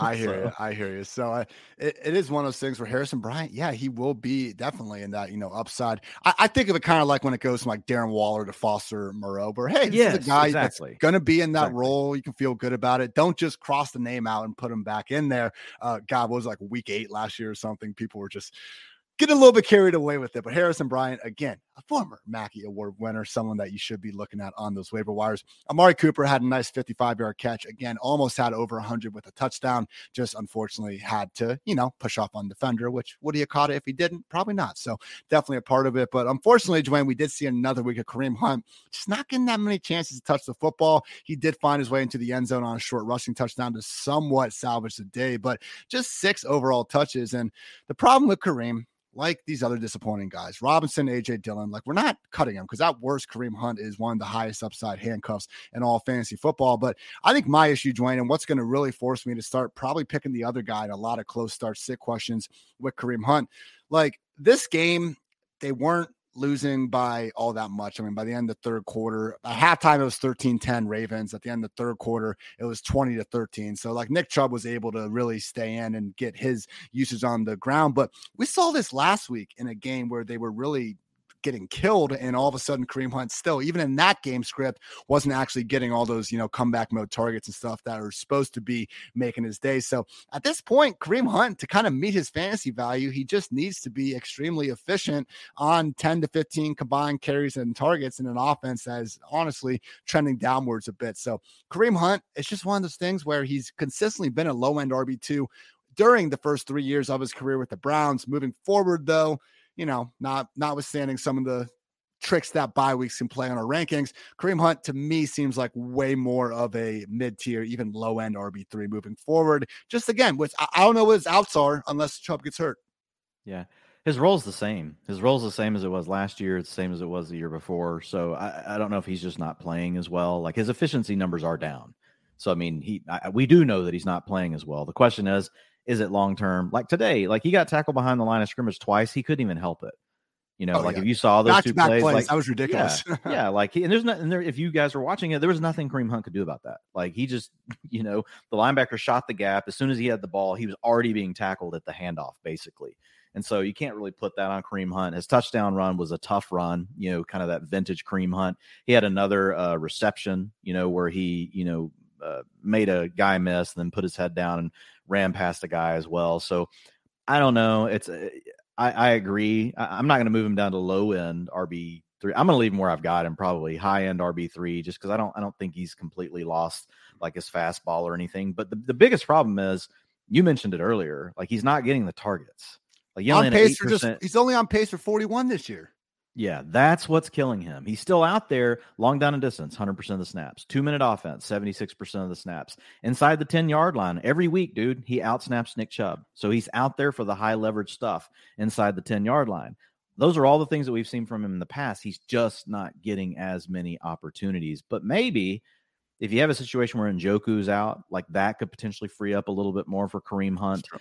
We did see Donovan Peoples-Jones get a little more involved this week, but typically he is much more of a down the field guy. It's really the running backs are often competing for targets with, the tight ends. So that's something we'll have to keep an eye on. That might help Hunt out a little bit, because really over the last several years, with the Browns offense, like the tight ends haven't been doing much. And so Kareem Hunt they also did not have this freaking dude named Amari Cooper. So Amari is a magnet, man. Amari, like today, didn't have a huge target share, but I mean, the dude's like been over 10 targets 4 times already this season. So that's something that Kareem Hunt didn't have to deal with in the past. There wasn't necessarily someone that could demand those kind of looks in the offense. So I think that's the season Njoku's having, how well Amari Cooper's playing, and the targets he's getting. That's what's basically taking away from Kareem Hunt. And again, I didn't mention the one backbreaker with Jacoby's performance, but 5 sacks, he fumbled twice. The one issue is I see a little bit of Geno Smith too, and obviously Geno's playing far better than Jacoby throughout this year. But dude, Jacoby's playing way better than I ever thought he would. He and Geno both. I have to give them both credit. Again, like I'm not trying to make this a Jacoby versus Geno argument. They have been playing, but they'll have these stretches where they're playing really well, and then all of a sudden it's like you just don't see the blindside defender coming, and hey, Jacoby also both throwing the ball with extreme confidence. Both have some issues as far as pocket awareness. Now, it's not Zach Wilson bad, just turn around and running into the nearest defender, like scrambling straight to them. Zach Wilson's a winner, though, Dwayne. He's a winner. Yeah, he's a winner. They need to convert him to Taysom Hill. But, Jacoby, man, has just impressed me, though, with the confidence and the accuracy. Yeah. Like, I mean, what he's done for Amari Cooper, like they are in complete sync. Jacoby Brissett, I think, will be playing football for the next 10 years. He's going to be a top 35 quarterback in the league for a long time. Continues to do just that. Before we get into the 4:00 games, just want to pay a few bills via some ad reads. Shout out to our friends over at DraftKings. Guys, your kicker's lining up for an onside kick. The chances of regaining possession are slim. The stakes are high and the tension is higher. Your pulse racing. He kicks and you watch as the ball lands. Oh my goodness. You can make every play feel this exciting with DraftKings Sportsbook, an official sports betting partner of the NFL, and their unbeatable offers. Right now, new customers can make any $5 NFL bet and get $200 in free bets if your team wins. Check this out. In addition to the usual bets, everyone can boost their winnings with DraftKings stepped up same game parlays. And to make things even sweeter, you can throw down stepped up same game parlays once per game all season long. So download the DraftKings Sportsbook app now and use promo code PFF to get $200 in free bets if your team wins. Just place a $5 bet on any football game only at DraftKings Sportsbook using code PFF. Note that minimum age and eligibility restrictions apply. See the show notes for details. Also got to always give a lovely shout out to our sponsors over at Sleeper Fantasy, my favorite place to play season-long football, even when my zero RB team gets hurt with injuries and I'm start losing to our PFF producers out there. So humbling experiences like that aside, love everything that Sleeper does, and really been lauding them all throughout the offseason with their customizable rules. My biggest beef with fantasy football is that just one catch 40 yards downfield is the same as Jimmy G flipping at 6 inches to Debo, and Sleeper even has like some tiered average target depth sort of ways to help adjust that and help get the most out of the league. But with Sleeper, always have a small little segment, and today we got to look at top waiver wire fill-ins for Monday Night Football. And guys, with this Patriots wide receiver room, Kendrick Bourne, a mix of hurt / maybe being traded. We know Jacoby Myers is the guy and probably already starting in a plenty of 12-team leagues at a minimum. But Tyquan Thornton and Devontae Parker in this condensed 3 wide receiver set against a Bears defense that's just been pretty bad all season long. especially against the run. But with Thornton and to a lesser extent Parker, we are looking at guys that have that big play potential. So hopefully, you have better options for yourself Monday night. But God forbid something happens in the meantime, don't be afraid to ride with the impressive rookie Thornton or I still maintain good at football Devontae Parker. Wasn't that long ago here this season that he had a nice little 150-yard gain for himself. Speaking of Mr. Zach Wilson, Dwayne, another win. Zach Wilson, 4 in a row. Jets 16, Broncos 9. Jets covering as 2.5-point favorites under 37. So look, guys, I'm kidding. I see how bad Zach Wilson looks out there, and it's like, instead of no, like yes throws, it's no. Oh my God, no. Are you kidding me? Type of throws out there sometimes. But it's fun, man. Probably not for Jets fans, probably not for his receivers, but I enjoy watching a player have every single person like just throw it away and he decides to throw it 20 yards over the middle, because that's just what Zach Wilson does, and it's how he plays football. So all that aside, unfortunately, when he's going to be playing football like that, we aren't going to have many viable receivers, even in a game where Elijah Moore wasn't in the picture. Garrett Wilson, just 5 targets. Corey Davis freaking got hurt with an MCL sprain. I mean, Dwayne, if Elijah Moore, which doesn't seem to me like it's going to be a long, who knows, actually. We'll see what happens when Elijah Moore is back. Let's say he is out another week. Let's say Corey Davis misses some time with this MCL sprain. Garrett Wilson, like, still, even if you take these guys out of the picture with Zach Wilson under center, I mean, he'd definitely be a wide receiver 3, but I can't guarantee top 30 as we're saying this right now. Yeah, I mean, he becomes like DJ Moore. Yeah. That's what I wrote down. A big part of the utilization report tomorrow will be kind of this check-in at the team macro level. There's less player takes this week. There's some, like I've got, like 30 written down already, but like there's some major macro stuff with these teams. And with the Jets, we've seen enough now with Zach Wilson to know that this is basically you're dealing with Carolina. That's what you're dealing with here. Yeah. This is a very similar situation to that. So even if we get a condensed target tree to Garrett Wilson, and Garrett Wilson's played really well, like he's led the team in target share, he's led the team in targets per route run. So he's doing his part. He's doing what he can do. We think that earning targets is obviously a huge part, right, of being a receiver. Like that's the first thing you have to do. And he's done that. The problem is, like, you can earn all the damn targets you want. If you can't throw for over 200 yards in a game, it's just really problematic. And that's kind of where this offense is, at this point. We had 121 yards passing today from Zach Wilson. So it's really hard, man. Like you have 50% target share and it's going to be hard to score fantasy points in a situation like that. It's just really tough.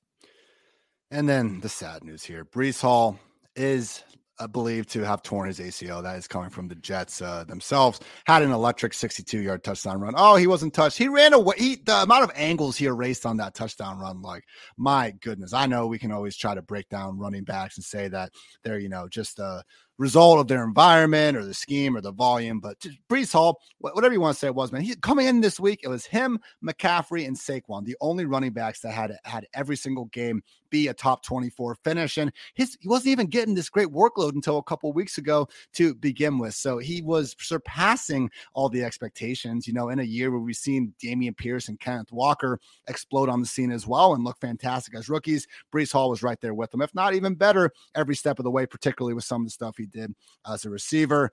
Hate it. Get better soon, Breece. Get out there in 2023 and just let this be one down year. And as Dwayne, because we're fantasy people with no freaking hearts or souls, we now need to talk about life without Breece Hall.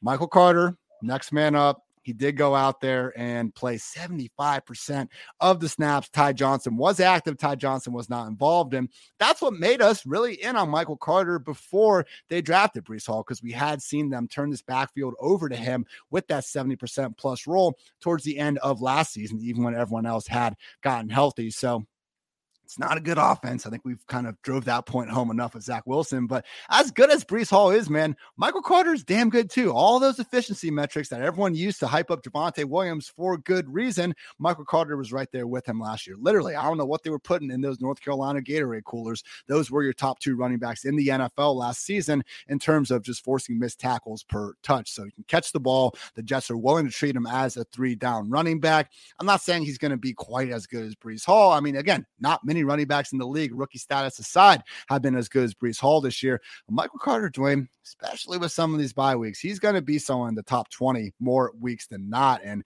honestly, if we do see the 75% persist, that's not too far away from RB1 level if this offense can get going a little bit. Yeah, he moves immediately to mid-range RB2 for me. That's where I'll be putting him in the utilization report tomorrow based on what we've seen here. You mentioned all the faults, but Breece Hall was, dealing with all those faults too. Now, Michael Carter, yes, he's not as good as Breece Hall, but to your point, who really is in the NFL this year? Not very many, only a few. But Michael Carter was really good last year. I believe Michael Carter is a good player. It was funny, like how many people just like, yeah, Michael Carter sucks. And I'm like, God, like you people change your minds so freaking fast about people. Like, 2 months ago, Michael Carter was going to hold back Breece Hall, and now he sucks. It's so he's a good player. He's going to get plenty of opportunity, and he's insulated a bit, right? Because the passes that he's going to catch are going to come from a shorter range. He's going to get the guaranteed touches on the ground. If the Jets can manage to play defense like the way they have, and keep running the ball, he's going to be the primary beneficiary. We could see he's a guy that could easily, Ian, we could look up and be like, yeah, every week we're going to project him between 17 and 21 rushing attempts, 16 and 20, somewhere in there. If we think the game script, has any chance of being in hand, right? If not, he's probably going to be still around 15, even in a game where it gets out of hand, and then he's going to get some he's going to get some extra targets. So yeah, I like Michael Carter. The overall upside of the offense is not real good, like we talked about with the receivers for Zach Wilson, but a little bit more insulated at running back, because he doesn't, Zach Wilson doesn't have to throw the ball as far, and he can just hand it to you. So that helps you. Speaking of bad offenses, the Denver Broncos with 9 points in this one through 7 weeks now, 30th in EPA per play, they're 31st in PFF team offense. The Jets are actually last in that one.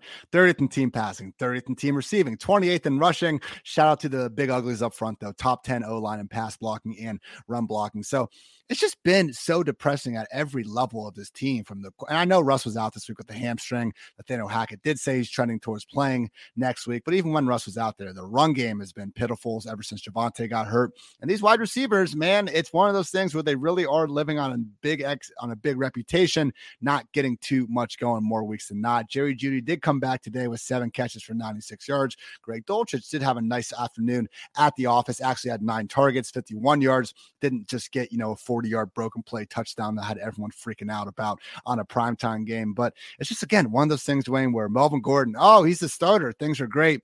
52% snaps, 11 carries. Latavius Murray right there with 37% and 8 carries. And that's in a game where Mike Boone got hurt and, got the ankle. So we're almost at that point with Melvin where it's like turning into LaVisca from last year, where it's like, hey, Javonte, Mike Boone, Latavius Murray, they'll sign Devontae Freeman. We need him to get hurt. Le'Veon Bell stops his boxing career. He comes to Denver. He gets hurt. All those guys get hurt. Maybe something can work out for Melvin Gordon. But again, this is the dead last scoring offense in the NFL. That's not going to change after this week. They've scored more than 16 points, I believe, one time this entire season.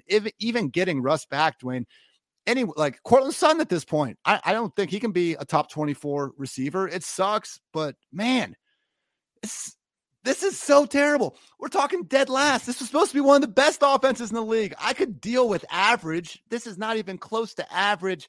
Are they going to turn around, man? Because I don't have much reason to think that they will. Yeah, I don't have much reason either. I mean, the only thing we can lean into is that Russ has been a good quarterback for a long time. He didn't just, he's playing terrible this year, but at least there is a track record, and maybe he can snap out of it. I don't think we can completely rule that out, right? You just can't. You can't rule that out for a player that has had the career that Russ Wilson's had. Yeah. Now, you could make the argument that he's washed, that it's done, that it's over, and that's fine. That's an argument as well, but you can't completely dismiss it, and that's the only thing you can hope for, because for sure it's not going to get fixed by the damn coaching staff. This is a damn joke. Like, this is just like a comedy of freaking errors. Like, it's just terrible. You can't touch these running backs. It's going to be a 3-way committee if Mike Boone is healthy. Yeah. And they may find someone else to mix in. Yeah, Melvin was the lead, 51% of the snaps. But to your point, like, the touches were really close between the two. Melvin did get 100% of the 2-minute offense, most of the long down and distance work. But the short down and distance work, Latavius Murray came in and sniped that, and he got 100% of the work inside the 10-yard line, which was probably like half a carry, because are the Broncos ever inside the 10? Like, I can look at this. Let me pop this open. 2. They had 2, so whatever. He was out there for 100% of 2. plays inside the 10. So, yeah, man, it's a mess. Like, I do like Dulcich, to your point. I mean, a young tight end like this already demanding a 20% target share, 26% target per route run, 72% routes per drag, route participation. Again, you got the anchor around your neck, the anvil around your neck of the Denver Broncos offense. But it's hard to find young tight ends breaking out this, to see him doing what he's doing. You still have to take note. And he should be on rosters in most leagues. Well, it's good to see him get that route right up there again. Second game back from that hamstring issue that kept him on the pump so long. To begin with, you just don't see rookie tight ends doing this, but he really is more of a wide receiver being called tight end. More fantasy points count, same as when has had to remind me over the years. I can't just be mad about that. We got to take advantage of it sometimes when fantasy guys just ignore positional designations, but whatever. Only two sheets in this one. KJ Hamler was open on the sideline for potential 30-40-yard play. Ripien, who was more times than not, as you can see with that 50%, almost 50% completion rate, 4.9 yards per attempt. Stat lines right there. And also, Courtland Sutton at the end had a great broadcast line. Got lost in the sauce there. Pretty handsy, I will say, on the play. But when you got 4-down situations and both guys are going back and forth, I think the no call either way the ball was there to be one you would like to see Sutton maybe go out there and get it, but last they were not. Some comments that the audio was jacked. Uh-oh. Now are we good? Everyone, except for audio fix. Doesn't sound good. I don't know if we need to pop out and start a new one to finish. Let's see what's going lovely. Shoddy internet in Chicago. Yeah, it could be. Yeah, I was checking when I saw it first start. My internet is looking okay right now. Dwayne, how about you hold it down first? I don't even know if I can pop out. I'm sorry. When you hear me, just give me an update. Jesus. Yeah, no. If you want to pop out from it, and I can go on this next game and start walking through it and come back in, or do you want to restart? Go out. Fuck. All right, I'll be back. You stand. All right, see if you can pop out. I'll keep going. All right, cool. All right, so yeah, let's talk about the Raiders. We got the Raiders and the Texans. The Raiders won this game 38-20 over the Texans. Vegas did cover. They were 7-point favorites in the game. The over hit at 45.5. So looking at the Raiders today, Josh Jacobs continued to smash, do everything that we thought he was going to do. If you drafted Josh Jacobs and you got him around 7 or 8, like you're probably winning most of your matchups. Out there for 74% of the rushing attempts this weekend, 100% of the work inside the 10, and he continues to get work in the passing game. We did see some of that go to Amir Abdullah. He saw 88% of the long down and distance work for this week. One thing I would say on the Raiders running backs, like if you're in a really deep league, Zamir White as a name I would definitely remember, just because we've actually seen that Josh McDaniels is willing to really give the workload to one back. Now, it doesn't mean they're going to do that with Zamir White, but we've at least seen it's in the range of outcomes where we thought that was something that would never happen before. We all thought, oh no, Josh Jacobs, he's in the Josh McDaniels offense. All the beat reporters, everyone said this was going to continue to be a committee. Zamir White is a very clear handcuff to Josh Jacobs. So something for you folks playing in deeper leagues, he might be one of these guys we should be considering as the higher end range of outcomes as far as what we could see from a handcuff standpoint.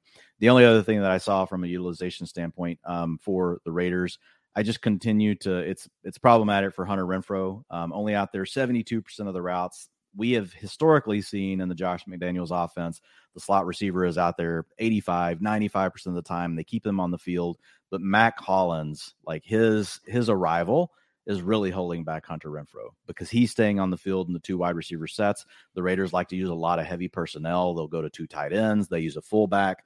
Those scenarios are keeping Hunter Renfrow off the field, and that's going to make it really hard for Renfrow to score touchdowns or just to catch balls, period. So I am downgrading Hunter Renfrow. I had held out hope that it was really just due to the injury, but now seeing him back, seeing the route participation in this game, that was definitely problematic for him. So I don't think we can think of him as anything more than a wide receiver 4 right now. And Mac Hollins isn't doing a lot. Like he's only seeing a 12% target share, but being out there, that's enough to keep Hunter Renfrow off the field. On the Texan side of the ball, I was hoping maybe we would get a bump with Dameon Pierce in the passing game. Didn't see it. Coming out of the bye, it was still all going to Rex Burkhead. And then we had Dare Ogunbowale, also Ian's favorite. Nailed it. Ian was waiting. He was going to pounce. 82% of the long down and distance went to him. And then you had Rex Burkhead. I don't know. Did Rex Burkhead perhaps get hurt? I didn't see anything on this. It was just last drive. It was just last drive of the game. All that Dare production came on the last drive. He's not actually a factor. Okay, cool. So we didn't see the additional word for Pierce, but still 87% of the rushing attempts. He had an 84 PFF rushing grade again today, 20 rushing attempts today for Pierce, 92 yards. So he's still a guy you're fine. He still had 4 targets for 4 receptions, 25 yards. So they're getting the ball to Pierce on the early downs. He is clearly the number one weapon on their team.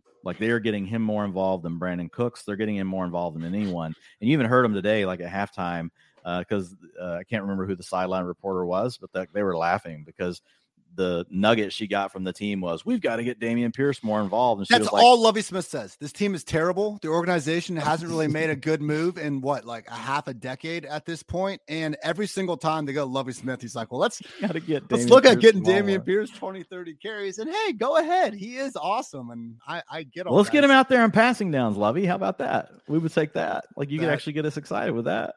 That would be nice. And it is one of those things, man. Unfortunately, if Rex got hurt, I just think Dare would probably kind of leap into that role. But again, 24 combined carries and targets, even in a game they lost by 18. I mean, if that's our floor for Dameon Pierce's usage, not going to be too bad out there. And this was kind of the more bear case for Dameon Pierce, is that this is going to be a bad offense, not giving him too many scoring opportunities. And if they fall behind, which we kind of expect, it is going to be a potential game scripted off the field situation. But hey, still fantastic on the year, as has been Josh Jacobs. But the difference has been, even when they're in these games where they're trailing, they're like the honey badger. They don't give a shit. They're still giving it to Dameon Pierce. He still gets his carries. Even in these games where they're getting their freaking wheels blown off, he gets his touches. It's almost it's really like Derrick Henry, what we have seen over the last couple of years with Derrick Henry. Even in the games where we would see them, it would hurt him. It still wouldn't be as good for Henry in those games, but they were so dedicated that it would end up being okay for him. And that's what we're getting with Pierce. PFF rushing grade 7th this year, Dameon Pierce. Josh Jacobs is 2nd. They are also both top 10 in missed tackles force and yards after contact per carry.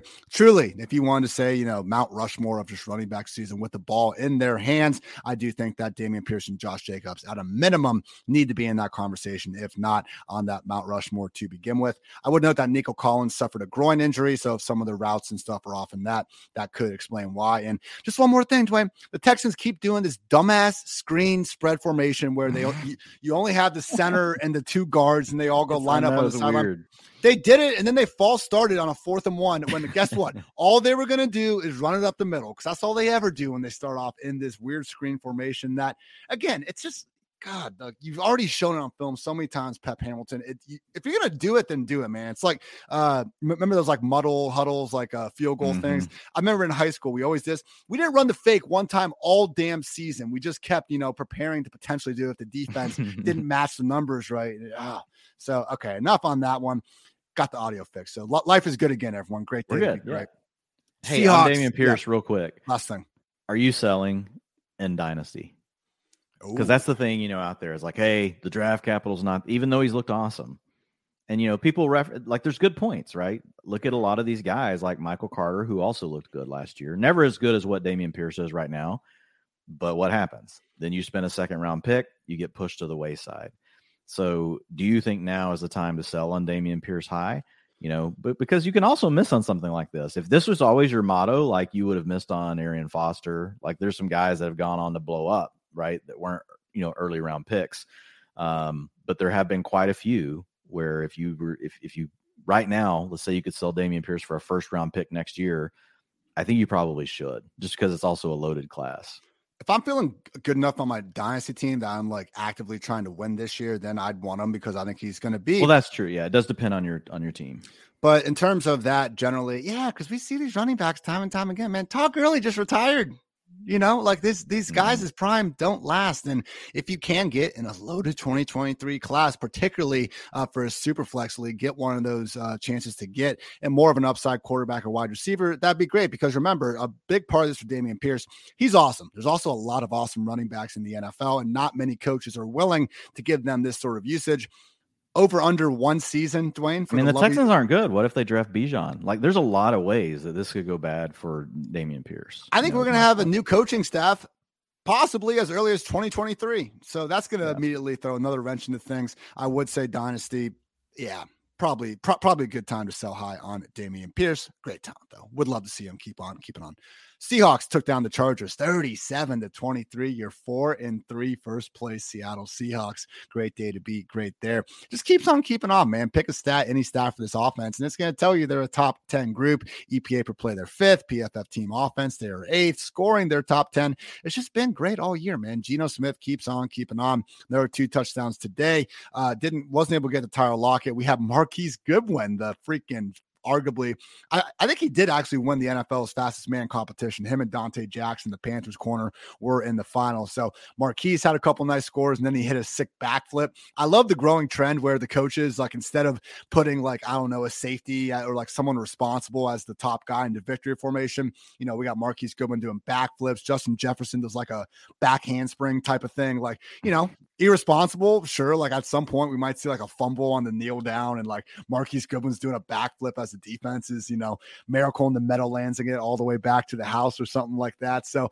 just something that, you know, I do have to keep an eye on throughout the course of a season. But really, in this one, we had the DK Metcalf ankle injury, and reportedly the x-rays are negative. We'll see what the MRI says. So hopefully Metcalf obviously gets right sooner rather than later. Wasn't the biggest game for Tyler Lockett, but the fact he still gave us 7 catches, 45 yards after not practicing all week. I mean, that dude is a legit warrior out there.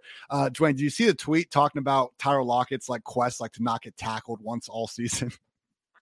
No, I didn't. I'm gonna have to go check this out. They clipped like 90 seconds of Tyler Lockett making these big plays, running after the catch, but like anytime there's a defender nearby, he just hits the ground down, like immediately. And you know, hey, Marvin Harrison used to do that too, and he had a long career. Staying healthy, he's got to do what you got to do. It is just funny the devotion the man's got to doing it. And it's working out for him. So no shame here. But hey, the big storyline, as it should be, Kenneth Walker, 168 yards on the ground and 2 touchdowns, dominant 73% share of the snaps. However, Dwayne, 0 targets. DJ Dallas still had to go do his thing. So I will say, Kenneth Walker's been awesome. He is in this role because Rashad Penny and Travis Homer got injured. Are you at all worried about Homer coming back? Because we know that it's not going to be Penny anytime soon. Are you at all worried that Kenneth Walker could lose this? I'm not, because I don't think that they're going to be in a situation where Homer would actually take any of the rush attempts. But I just thought it was worth asking, because it is wild that Kenneth Walker would be the RB3 on this team feasibly if those guys weren't hurt. Luckily, we don't have to worry about that world right now. But just based on Kenneth Walker, rest of the season, where would you want him? Because it's looked pretty damn good so far. I think he's an RB1 now. I mean, he took 100% of the 2-minute offense this weekend. So that in the weeks before, we had seen him take part of the long down and distance stuff. So now he's shown an ability to play on both types of passing downs. One is more you're going to be blocking in a blitz scenario. The other one is, you know, you're going to be going out in a route to get a check down. To your point, he didn't have a target today. But when you're out there on the field in the 2-minute offense, that tells you that the coaches think that you're fine, that you can be out there on receiving plays. So, and the other thing with Walker is like his targets per route run have been really solid this year, like 23%, going to go down some this weekend. You know, so he's probably more like around the 19-20% mark. I don't have his season long number in front of me now. But man, just everything there is to love, like, and all the things we talked about in the preseason, you know, just how much we loved watching this guy, like just how smooth of an operator he is, how many, you know, missed tackle. Dude, this guy, I remember John Madden when he was talking about Clinton Portis one year, you know, in the preseason, he's like, this guy's got moves on top of moves. Like, this is Kenneth Walker. It's like a move, another move, another move. And like, sometimes you're just like, dude, like jam that thing like in Drive, bro. Like, you know, stop dancing too much. But he's freaking awesome, Ian. Like, he's an amazing running back. He makes NFL players who are really good at what they do, he can make them look silly. And there's not really that many people that can do that in the league, especially at the running back position. Most guys, you know, they get what's there. You know, they try to, you know, be physical, those kind of things. Kenneth Walker's truly one of these guys that's electric when you see him with the ball in his hands. So if you have Kenneth Walker on your team, you should be super excited. Man, I am not worried about Travis Homer. Like, look, something could happen, but like, what's the point? If you have Kenneth Walker, like, you're not getting rid of him. You know, you should be, hopefully you went and got him. Like we've talked about him multiple times, being a guy that you may think you're paying, you're going to be buying high. You're not. Like, Now you're seeing what buy high looks like. 28.8 PPR points today, 23 carries for 168 yards and 2 freaking touchdowns. This guy is nuts. 74-yard touchdown run per Next Gen Stats, top speed of 22.09 miles per hour, the fastest by any ball carrier this season. Well, he's 220. Come on, man. You should not be that big, moving that fast. Great day to be a I was playing Josh Jacobs today in one of my leagues, and thank God I had Kenneth Walker to offset some of it. Or maybe you had Austin Eckler, who is just proving to be more and more of an absolute cheat code in full PPR fantasy. Only had 9 carries for 31 yards and a touchdown on the ground, but that's fine when you have 12 catches for 96 yards and a receiving score. Just a filthy goal line route, by the way, for him to get as open as he did in the first place. Nice little whip route. I think they thought he was going to be running a pivot down there. So last year, he had 345.8 PPR points on the season. His 16 game pace for this year is 397, because as much as he was being used a lot as a receiver, Dwayne, he really more so got a big benefit from the 8 receiving touchdowns. I mean, he still caught 70 passes, but he is on pace to catch 129 passes this year. Nuts. And he played 16 games last year, so fine, take 8 off that and go down to 121. But this is McCaffrey without the 300 carries, basically. Like, this is the closest thing that we've really seen to the biggest cheat code PPR running back of the last few years. So Eckler, if you want to put Saquon as the RB1, that's fine, but Eckler is not going to be too far behind. It's just incredible. Dude, Eckler and Josh Jacobs are both way up there. Like, we have a really even after it sucks losing Breece Hall today. There's a really strong group though still of backs that are all going to be fighting for these top 6 spots every week. Like, and Eckler's in that group, Josh Jacobs is in the group, Kenneth Walker's now in that group. It's there's a lot of really good players right now at the running back position, but Eckler, man, the freaking targets are insane. 12 targets, 12 receptions, 96 yards. It's just, he had a 26% target share today. Like, he's just doing that every week now. Keenan Allen on a pitch count coming off that hamstring injury, didn't play in the second half. That's not good. Mike Williams suffered an ankle injury and got carted off, was diagnosed with a sprained ankle. We'll see if it's high, low. Did he come back, or was he out the rest of the game? No, it was pretty late in the game though. Okay. Anyway. Okay. Yeah. Josh Palmer didn't play anyway because he had concussion. So if those guys are out, it's going to be DeAndre Carter, Michael Bandy, and hopefully Will Fuller. Michael Bandy. You just wanted to say Michael Bandy. You've been waiting the whole show just to say Michael Bandy. Hey, man, he's out there, okay? And he might have been there might have been another person with that name that was a serial killer in the past, but that doesn't impact the 2022 Chargers. True? Yes, I told you when I searched his name, the serial killer. That's right. Before Michael Bandy. It was unfreaking wheels. So hey, it is what it is there. So his parents named him after a serial killer. That's the thoughts I've been collecting, Dwayne. So boom performance from Mike Williams. We just got to see if these guys get healthy or not. So how did Gerald Everett's usage look? Because Donald was out. Even with not Donald good, buddy. 54% route participation. Now, 28% targets per route run, 19% target share. So he was doing his part to earn, the looks, 1.97 yards per route run today. But yeah, that 54% route participation also had me wondering, was there something wrong with Gerald Everett? You had Trey McKitty. Meow. He was on the field for 25% of the routes. So we're getting late. We're getting late here. Richard Rodgers, 10%. So yeah, I don't see I don't see anybody blocking him there. But somehow he ended up only with 54%. Chiefs took down the 49ers 44-23, and oh my goodness, these wide receivers were going off. So cool little stat here, Dwayne. I got scheduled for like 6:30 a.m. on Twitter, so people think I just never sleep. I like to keep an air of mystery going. But so Chiefs, all the wide receivers, their PPR points by week. In weeks 1 through 6, they never got higher than 39. They were never lower than 24.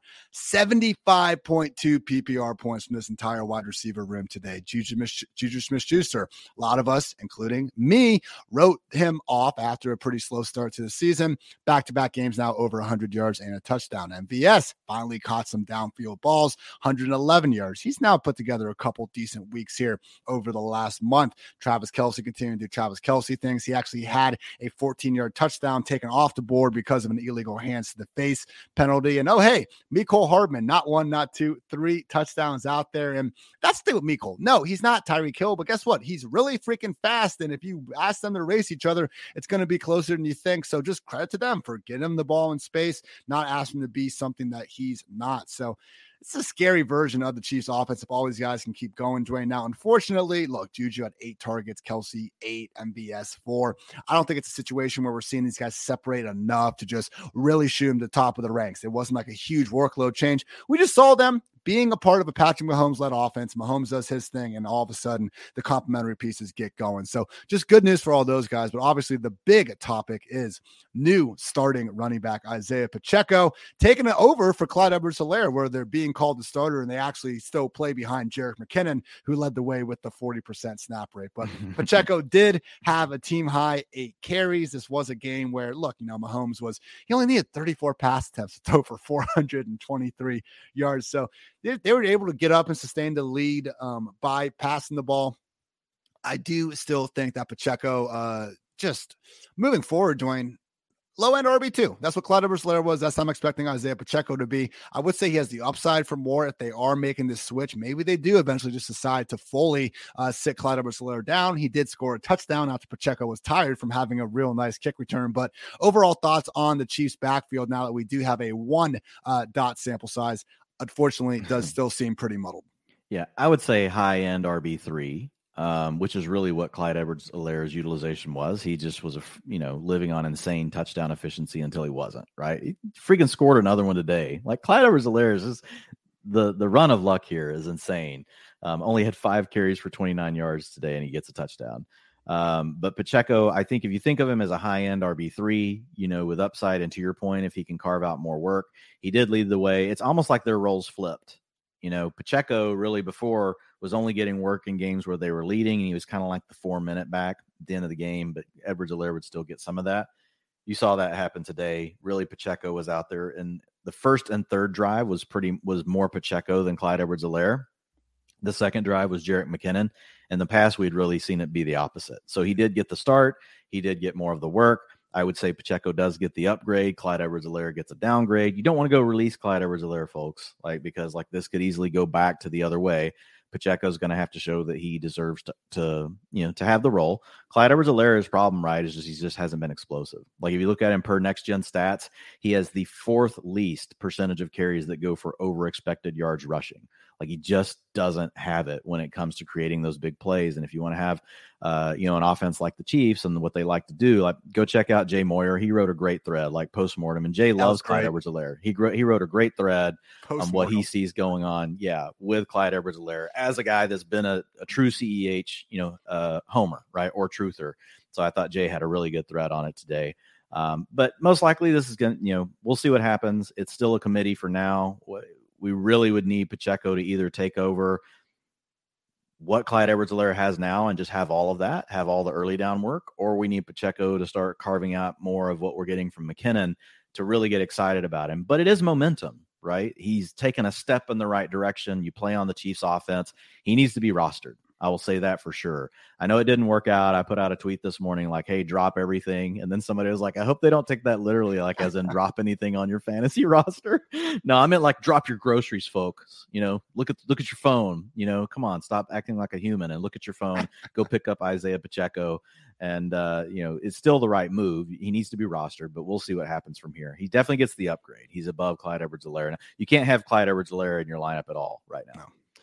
Only other note I had for the Chiefs was Juju actually almost had a second touchdown, 5-yard score. Juju's looking good last couple games. He is. And again, Hardman had a big game too. He's been hurt. He's been hurt the last 3 years, and that's kind of made it tough to really get through it. He did seem to show more juice. And he was banged up he still looks like a fullback when he catches the ball. But, Mecole had a nice game too, but we didn't see necessarily a spike in utilization. This is kind of a hard one. Like none of these guys were even at 70% route participation today.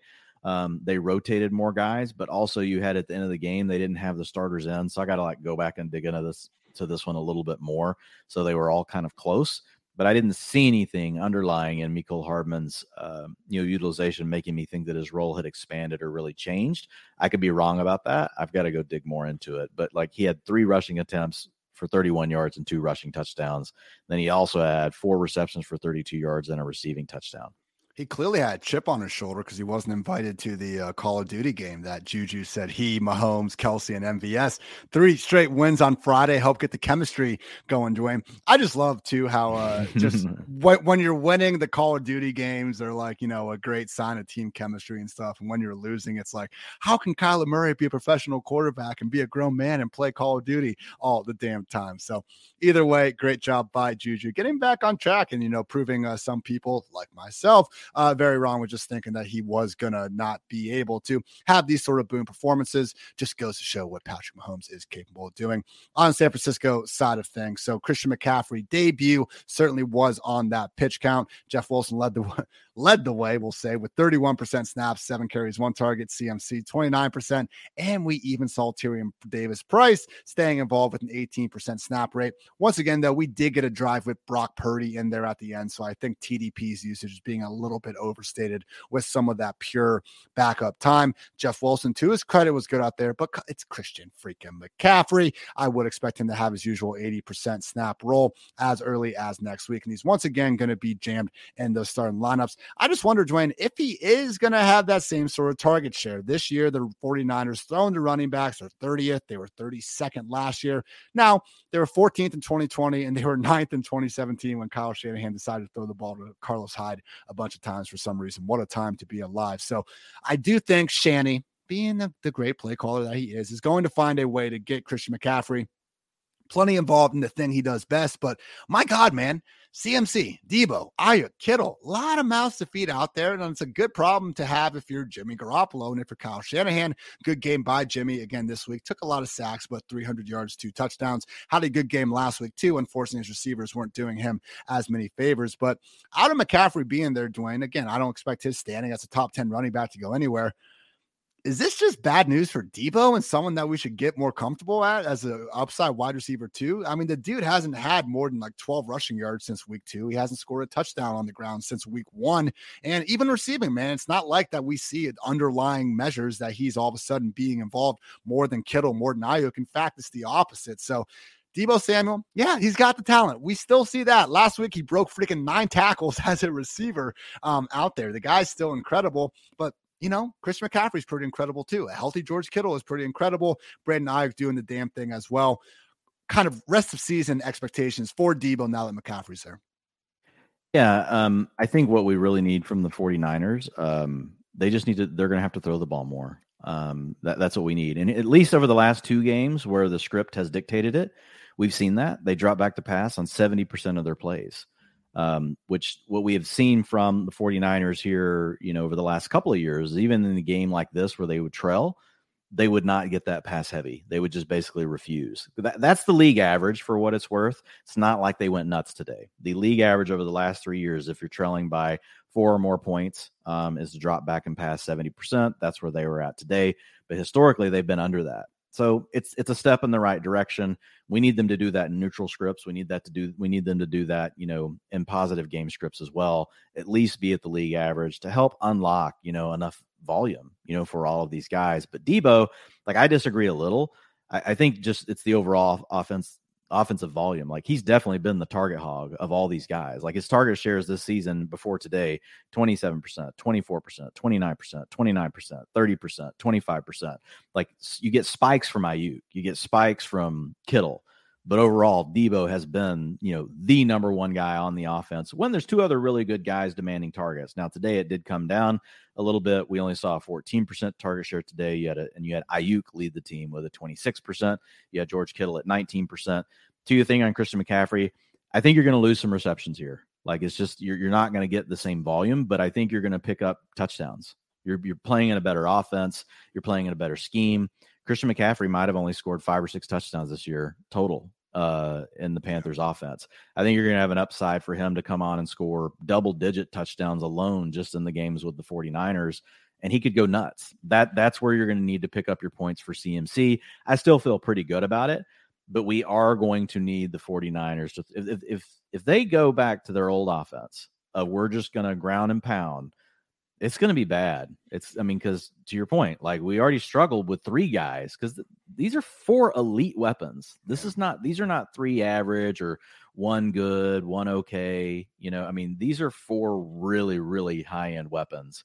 So they're going to have to throw the ball more, and it's in the range of outcomes that they could decide to do that. So we'll have to wait and see. But if they go back to this now, we're going to run the ball 50% of the time. CMC is going to be fine because he's going to get plenty of the carries. I would expect him to get 70, 80% of the work. But yeah, there's going to be players left out every week of this offense. Final game here. The Steelers lost the Miami Dolphins 16-10 in a pretty entertaining Sunday night game. The Dolphins went right down the field on their first drive and looked like they were about ready to score 90 points. And then Tua had not 1, not 2, not 3, 4 dropped interceptions throughout the afternoon. That's one of those things, Dwayne.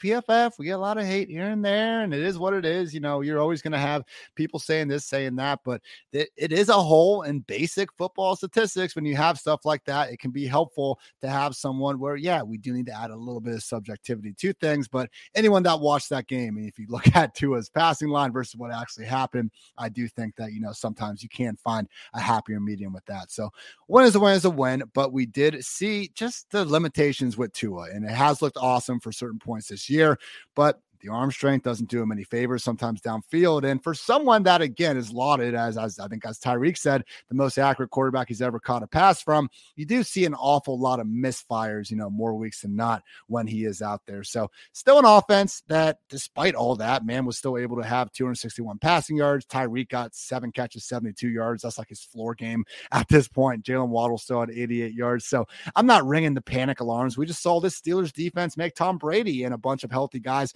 look very mortal, and that was before Fitzpatrick and some of these other players were able to come back out there and play. So maybe just a sign that, like, that explosion we saw against the Ravens and some of the early season success, I still think Tua is firmly in that low end kind of QB1 conversation, but I wouldn't put him like up with Burrow in terms of just like, I don't think there's a tier gap between Tua and the rest of these kind of pocket passers. Is that fair? Yeah. He's in the QB2 conversation. He's not a QB1, but what the ceiling can look like, just really as, like what we talked about with Jared Goff. He's the same thing. He's a point guard, right? He's not going to shoot a lot. Like, he's just going to distribute. And the beauty of it, though, is when you have Waddle, when you have Tyreek Hill, these guys, can do a lot of the work for you. They can do the heavy lifting. Tyreek Hill, listen to these targets. These are his targets on the season. He had 13. He had 13 tonight. So he's had 12, 13, 4, 14, 7, 15, and then the 13 tonight. Tyreek Hill is like going to have like 200 targets on the season. So I'm not worried about any of these pieces. I think the main takeaway is your point on Tua. Don't get overly down on him. Don't get overly up on him. Like, he'll have some blow up games. I have no doubt he's still going to have 350-yard passing performances where he's going to throw 3 or 4 touchdowns just because the receivers go bananas. But you can't expect him to carry the team. Mostert 44 snaps, just 18 for Chase Edmonds, and Mostert doing some pretty good things in the passing game. I don't want to call it a drop. He got laid out by Minkah Fitzpatrick. It was a perfect hit. Legal. Yeah. Just a great hit. If that was someone else that wasn't, one of the best safeties in the league, Mostert could have maybe caught it and fallen forward into the end zone. That's okay. He did catch a touchdown pass earlier on in the game, right after Mike Gesicki had one go off his face mask. To be fair, the defender was getting awful handsy in there. And Gesicki is the final point, Dwayne, because we did see him run a route on 27 of, it looks like 35 or so potential dropbacks there for Tua. So that's been the concern with Gesicki. It's never been about his talent. It's just getting out there on the field. They've had a lot of these kind of, backup tight ends be a little bit banged up. So maybe that has something to do with it. I believe Durham. Yeah, I do believe Durham Smythe was out again. So he played. He played. Oh, did he? Okay. Yeah. Was Hunter Long out, or was one of the other guys out? Hunter Long was in there, but no, they're constantly on the injury report. So it's like what we talked about with a couple of these guys. Like, I don't think this is a sign to fire up Gesicki as a top 10 player, but hey, he had 2 touchdowns last week. We all love watching the guy gritty. Maybe Mike McDaniel's finally getting a soft spot for the guy. And if he's going to be out there in this offense running a route, hey man, like I don't need your magic number. We don't need 75, 80% of these routes necessarily. If we can get 65, 70 in this offense, that's fine for a player as talented as Gesicki. Yeah. No, I think it would be fine. Especially if they get in these games where they're continuing to be close. We'll have to see what happens when these other tight ends are healthy, but he's definitely looking better than what we thought we would have been saying about him by like week 6, 7, or 8, right? Yeah. Like this is a guy that we would have just been saying belongs on the wire. I think at this point, he should be rostered probably, and I don't want to say most leagues because there's a lot of streaming tight ends available right now. There's only a few really good ones, but he's definitely in the range of a guy that you should be considering. And you have the upside of the offense, right? We know the offense can be explosive. The problem is, between Tyreek Hill and Jalen Waddle, 50 to 60% of the targets are immediately gone. so you're going to, you just have to accept that. It's kind of one of those, it is what it is kind of things. Just like if you're going to play for the Rams and you got to play behind Cooper Kupp, you just know 30, 35% is already gone, Right. So, I mean, that's just the way that the offense is going to work. That's going to continue to be the case here. But yeah, I think Gesicki, he's fine, as one of these guys you're looking at as a streaming tight end option. And maybe we start to warm to him a little bit more. Has definitely been out there a lot more over the last 2 games. Kenny Pickett, not exactly a good performance on the other side of things against the Dolphins defense that we've seen be had on numerous points by different offenses throughout the year. 44 freaking pass attempts, only had 257 yards, did have 3 interceptions to his name out there. So yeah, it was, 26 total points. You guys can kind of put it together. Not the best offensive explosion. George Pickens did add to his ever-growing highlight reel with an awesome touchdown catch. Deontay Johnson still not quite giving us as much as we want. I would say that, could have had a nice little 30-yard gain early, but Kenny Pickett overthrew it. Chris Collins was immediately brought up. I mean, more deep shots from this Pittsburgh Steelers offense than any other offense. No touchdowns on them just yet. So Najee Harris continuing to be the lead back, albeit pretty ineffectively. He did have a nice, I think 12-yard catch and run where he broke some tackles, but it's just one of those things where I do think there's an argument sometimes that these missed tackles for statistics, when they come at the expense of explosive plays, man, I do think it could sometimes overrate guys. And we've seen that a little bit with Najee. So look, we've already adjusted Najee down to this like low end RB2. Doesn't need to be forced in the fantasy lineups by any stretch of the imagination. Jaylen Warren needs to be rostered far more leagues than not because only one injury away to Najee from having the same sort of just RB2 volume-based role. So Pat Freiermuth, 8 catches, 75 yards. He got going at the end. It's just one of these things when I like the players here, but we're still looking at a bottom 3 overall offense basically on the season with most of the points and EPA per play statistics. And because of that, it sucks because I think Pickens, I think Deontay, Freiermuth, Najee to an extent, all these guys are good, but then again, I don't feel like any of them need to be started. Yeah, but you're just hoping Pickett gets it going because with him out there, you got 9 targets to Freiermuth, you got 10 to Deontay Johnson, you got 8 to Chase Claypool. In games where he's clicking, all 3 of those guys could come through in an environment like that, So I think there's some positives going on. We just need to see Pickett take the next step forward. The offense definitely looks better as far as the volume goes in the games without Mitch Trubisky playing quarterback. So I look at that as a positive, and you still had 6 targets to George Pickens. I mean, and Pickens, he was perfect tonight, 6 targets, 6 receptions, 61 yards and a touchdown. So I think if Pickett can take a step forward, like 2 out of the 4 could be coming through. Now we still got to pick. Like I won't be able to tell you which 2 are going to come through every week. You're just gonna have to kind of start them. But I think there's some positive things right now with the Steelers offense overall, because I don't think they're just going to all of a sudden become a great quality offense, but at least if the volume can be there, kind of back to our conversation around the Colts, right? When we first started, like, yeah, the offense isn't good, but at least now there's enough volume that maybe 2 or 3 pass catchers can come through. I think we could see the same thing here with the Steelers. In fact, like I wouldn't really rate Matt Ryan that much above, Pickett. Like I think they're similar. I think they're similar guys. Driving rainstorm, the baby hands narrative really was on display tonight. He was out there trying to deal with it. I know. I saw that in the comment. People were already talking about the gloves. Yeah, poor dude. He just can't ever go to Burger King, but it is what it is for Kenny out there. And with that, everyone's going to wrap up another game by game review edition. My favorite pod to do each and every week with my guy here, Dre McFarland. Obviously, doing tons of great stuff throughout the rest of the week, though, over at MB Fantasy Life. Let people know what you got going over there, Dwayne. Yeah, you guys can go over and check it out at fantasylife.com. Everything is free. So obviously the utilization report's the first thing I'm working on, and I'm doing that for PFF. You get the deep dive over at PFF. You can get the high-level takeaways over at Fantasy Life, but then you get my rankings, you get my tiers, and then I do the newsletter a couple times a week. You guys go sign up for the newsletter. It's free. It's 5 minutes. You get it every morning. You can check it out. You can get it actually from my Twitter. If you go to my Twitter bio, So at Dwayne McFarland, DWAINMCFARLAND, there's a spot where you can click on it to sign up for the newsletter. And again, just 5 minutes, early morning reading. Like you just kind of get all the news for the day in one easy spot. That's great, Dwayne. But like rankings, tiers, like I had to buy an engagement ring this year. I got responsibilities. Like, well, how much are you gonna charge me for all that? Oh man, I won't charge you anything, Ian. But that's also all free. Yeah, that's all free too. Also all free. That was my point that I'm trying to help. I know, I'm messing with you. Great day to be great.